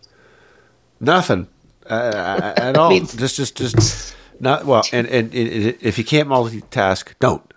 Well, and if you're at a light, I understand it. Like you're sitting at a light, and some of these lights around here are long. Yeah. So you get something, you get tap on the thing. I'll be there in a couple minutes. Or at least when somebody lays on the horn behind you, say, "Oh, got it." Yeah, sorry. Yeah. Not. And sometimes you get distracted, whatever. But these people are doing it as they're driving this ride. Right. And that's what's dangerous to me. Yeah. Because you can drift out. I mean, the woman that introduced this bill, she had a bunch of others. They had a bunch of studies that they did, and they talked about the accidents on 79, how many things were attributed to distracted driving. They said basically when you're fiddling and texting on your phone, going 70 miles an hour, that basically for like about 20 seconds or so, it's like you're driving blindfolded. Right. Because you're basically like, using the force, Yoda style. Yeah. Because you're not looking at the road. Right. And something can change like that. For sure. A car could slow down, cut in front of you. Yeah. A deer, anything. And I think it's something that really needs to be adjudicated. It needs to be, and that law needs to pass because unless it's like anything else, the cat's away, the mice play. There's not a lot of cops on the road right now. I mean, 279 is basically the fucking Autobahn. Yeah. I mean, just going into Pittsburgh, towards the bridge, it's 50 miles an hour. Like I'm a 5'10" over guy. I'm not gonna lie. Okay. But I have people whizzing by me at 75 miles an hour heading towards the Fort Pitt Bridge. That was probably me. Well, then shame on you. But I mean, I understand going a little bit. Now it's like whatever everybody else does, and if there's no police presence, right, then people are just going, well, this guy did it, so I guess it's I'm I'm just going to do like what he did. Yeah. And I'm just going to, and it's just dangerous to My me. my favorite part is, and yeah, there is definitely danger, but you know, I drive a car that was made to drive that fast, actually on the Autobahn. Well, true. But when you see that piece of shit 15-year-old Chevy, whatever the fuck, grocery getter, or you know, and you see like duct tape holding on a quarter panel, and you see the tailpipe hanging, and in probably bald tires. That's when you're like, yeah, that A, that shouldn't even be on the road, and B, it should never be allowed to go over 50. No, true, but I just mean in general. What I'm just talking about is people. There was I just read it in the paper the other day, yesterday maybe, that there was a head-on collision. This 35-year-old kid and somebody else. They both were killed instantly because I mean they did the initial traffic thing is they both were probably going 75 or more miles an hour in a 55 zone on 75 now on 79. Now I understand that 10 overish. I'm good. I'm okay with that. But you know we've got hills, we've got turns, we've got curves, we got trucks everywhere. Stupid drivers. So right, and so it's not meant to be. Maybe it should be 60. I don't know. But it's not meant to be 75, 80. It's just not. This isn't Florida when everything is straight for flat. Miles and flat. And you can see. And you can see everything both ways. Right. It's not like that in Pittsburgh. We have hills. We have turns, curves. I mean, how about the curves that go down 79 before you get to 376? Those hairpin curves that happened before that. So we have shit like that. Or on 279, that bridge that now they do now have automatic de-icing, but you know, when you are driving and it's not a sunny day, right? There's one thing driving 15 miles over the speed limit on a sunny day, good conditions versus you know, pristine conditions, right? Pristine conditions, better phrase. And driving 15 over when you're going over a bridge, you're going over you know, landfill that tends, which you know, an off ramp or an on ramp or something that has elevation that was basically earth that was put there and it freezes before everything else, and you don't know it, or black ice, and again it goes back to uninformed, poor drivers that cause the issue for the good drivers, and like to your point, you always need to be a defensive driver. Yes, and things can change in an effing instant. Right. I mean, if you're driving, like this article definitely pointed out, that if you're basically driving blindfolded, and I've caught myself a couple times, a call came in or something, and I got distracted for a few seconds. I'm like, holy shit, I can't believe I'm at this light already. Changing the radio station. That scared me a little bit myself. But these people are doing this on a road going 70-some miles an hour. I worked with a guy that got hit in a pretty bad accident. Fortunately, he was in a big enough car. This is probably 15 years ago. But the kid that hit him was reaching down under his seat because his CD fell down. So literally didn't have a phone. He one of those is in your. I'm off. Well, I'm on camera for Dave, but I'm going off camera because I'm reaching for the CD under the seat. Yeah. And And the distraction isn't necessarily always the phone, like you're saying. Right. It's like you drop something and you're trying to, something and pick up. Get it at the next light. Just get it at the next light or whatever. Whenever you get to where you're going, or pull over. Right. Is it a bar of gold or something? Yeah, I mean, if it's that important, pull over. Right. If it's that important, like shit, I got to go to the thing because maybe it's a cigarette or something. I dropped the hand grenade. I dropped it. Yeah, right. And I got the pin on my finger. Right. So then I get it. But like you said, you can always just pull off or whatever. But I am vigilant with, and I talked to Superfan Phil about this too, because he does what I do. He mother effs people. He beeps at them. He gives them, because he sees it, because he's got children in his vehicle. Yeah, he's got the big ass truck too. You know, he's got he does. But I'm saying his other part of it is like, if he's by himself, he just whatever, because he'll like you said, But he's got Andromeda and his other kid. He's got kids, and somebody T-bones him or something. I mean, they might come in the side and hit her. Yeah. And maybe do some. So I just think it's just so rampant that I think it's worthy of legislation at this point, because it's not getting better. I thought for sure it would get better. There's so many contraptions that you can have with your phone. Yeah. It's just, I mean, I mean, you can hang them from your mirror. You can put them on your console. You can put it in your cup holder, for Christ's sake. Or I mean, there's so many different variations. Or old school like you're rocking tonight. Right. What Correct. So let's Anyway. let's wrap up with your Last point. Pet cemetery poop. Yeah, Peep, poop? Yes, it's funny because I made that spelling on purpose. 'Cause I'll tell you why. A guy that I know that I've known for a while. PEWP, folks. Right. So this guy knows. He lives in Jersey. He's a good guy. I've known him when I was down in Florida.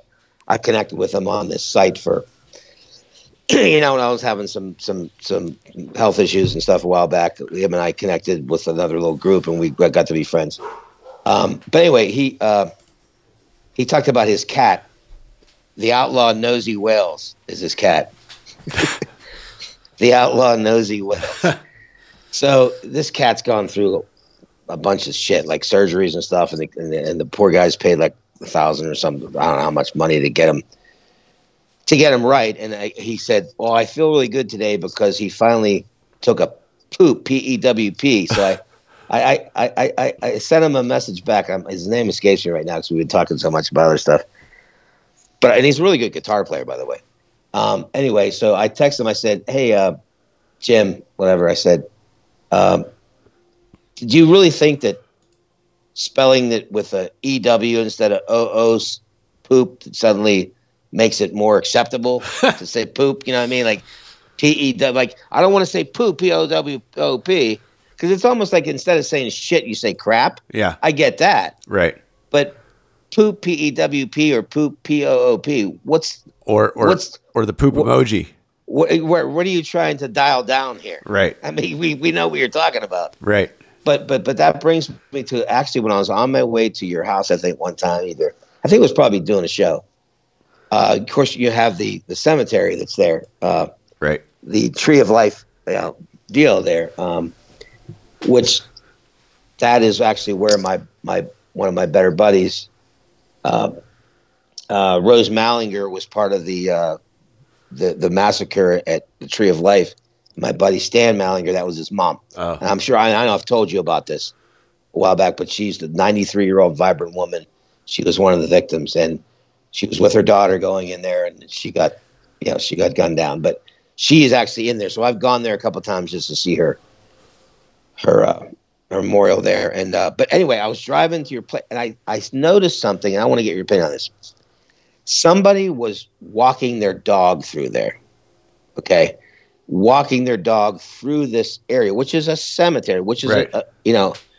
And it just so happened as I was coming by, the dog was pooping. Yeah. And so here's my thought. You've got a lot of options when you're walking your dog in different areas to go. Even if you come out here and go in some grassy area and you do it and you pick it up, I don't really care. The grassy knoll. But this is hallowed ground, in my opinion. I don't think even if you're picking up after your dog, I don't think your dog should be pooping in a cemetery on near a grave. What do you think? Yeah, I'm sure. I'm not good with that. I'm sure. So I've got several thoughts on it. The first is I'm sure it's not going to make them any more dead than they already are. No, of course. But what I would say is to not be funny is that you definitely should pick it up and make sure you get it all up. If it's an accident, not saying. But you know your dog's cadence, right? Yes, I know. That's what I was getting at. When I take these two grandpuppies that we watch every other weekend or whatever it is, right? I know the first one's going to poop within 200 yards when we leave the house. Their MO. And I know the other one's not going to poop because he thinks as soon as he poops, we're turning around. So he's going to extend. Right. So he won't do it till we get to the top of the cul-de-sac. Right. So just before you get to the graveyard, just make sure you've met those requirements. Now that's all I'm saying. In the event that the dog's sick or something, all bets come off. But you should probably also know that the dog's sick, and it's while again it's not hurting anybody. I get the point. It's disrespectful. Yes, that's the word that I was going to say. There's probably a path closer to the road that's not near a grave that you can Correct. take that path instead and of walking even- between the stones. Right. And even in that park, there's like an area before you even get up to where everybody is. Right. There's a tree lined area before you actually get in. Because I've been in there many times. Right. Paying my respects. And again, And I know. You can actually go to the side. Based on the time of the day, how many times the dogs pooped already or not, and whether the probability that they're going to go again. Look, they're dogs because they can drop any time, but you should know with like an 85% confidence level when that dog's going to shit.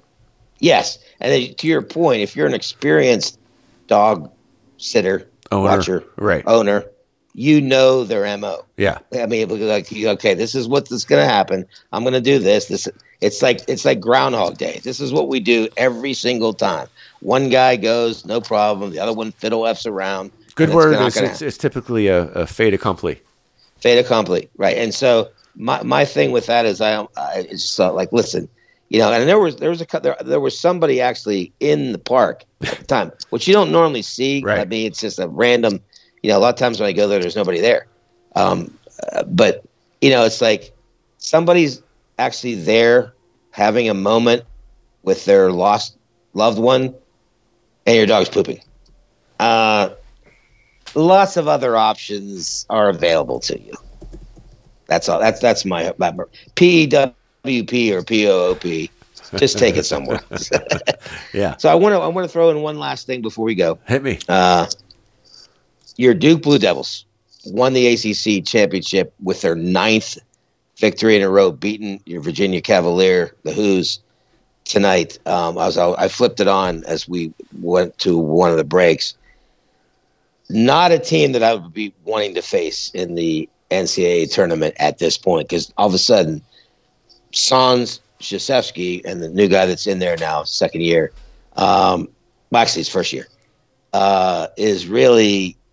I would hope that they're not in my bracket if I'm going to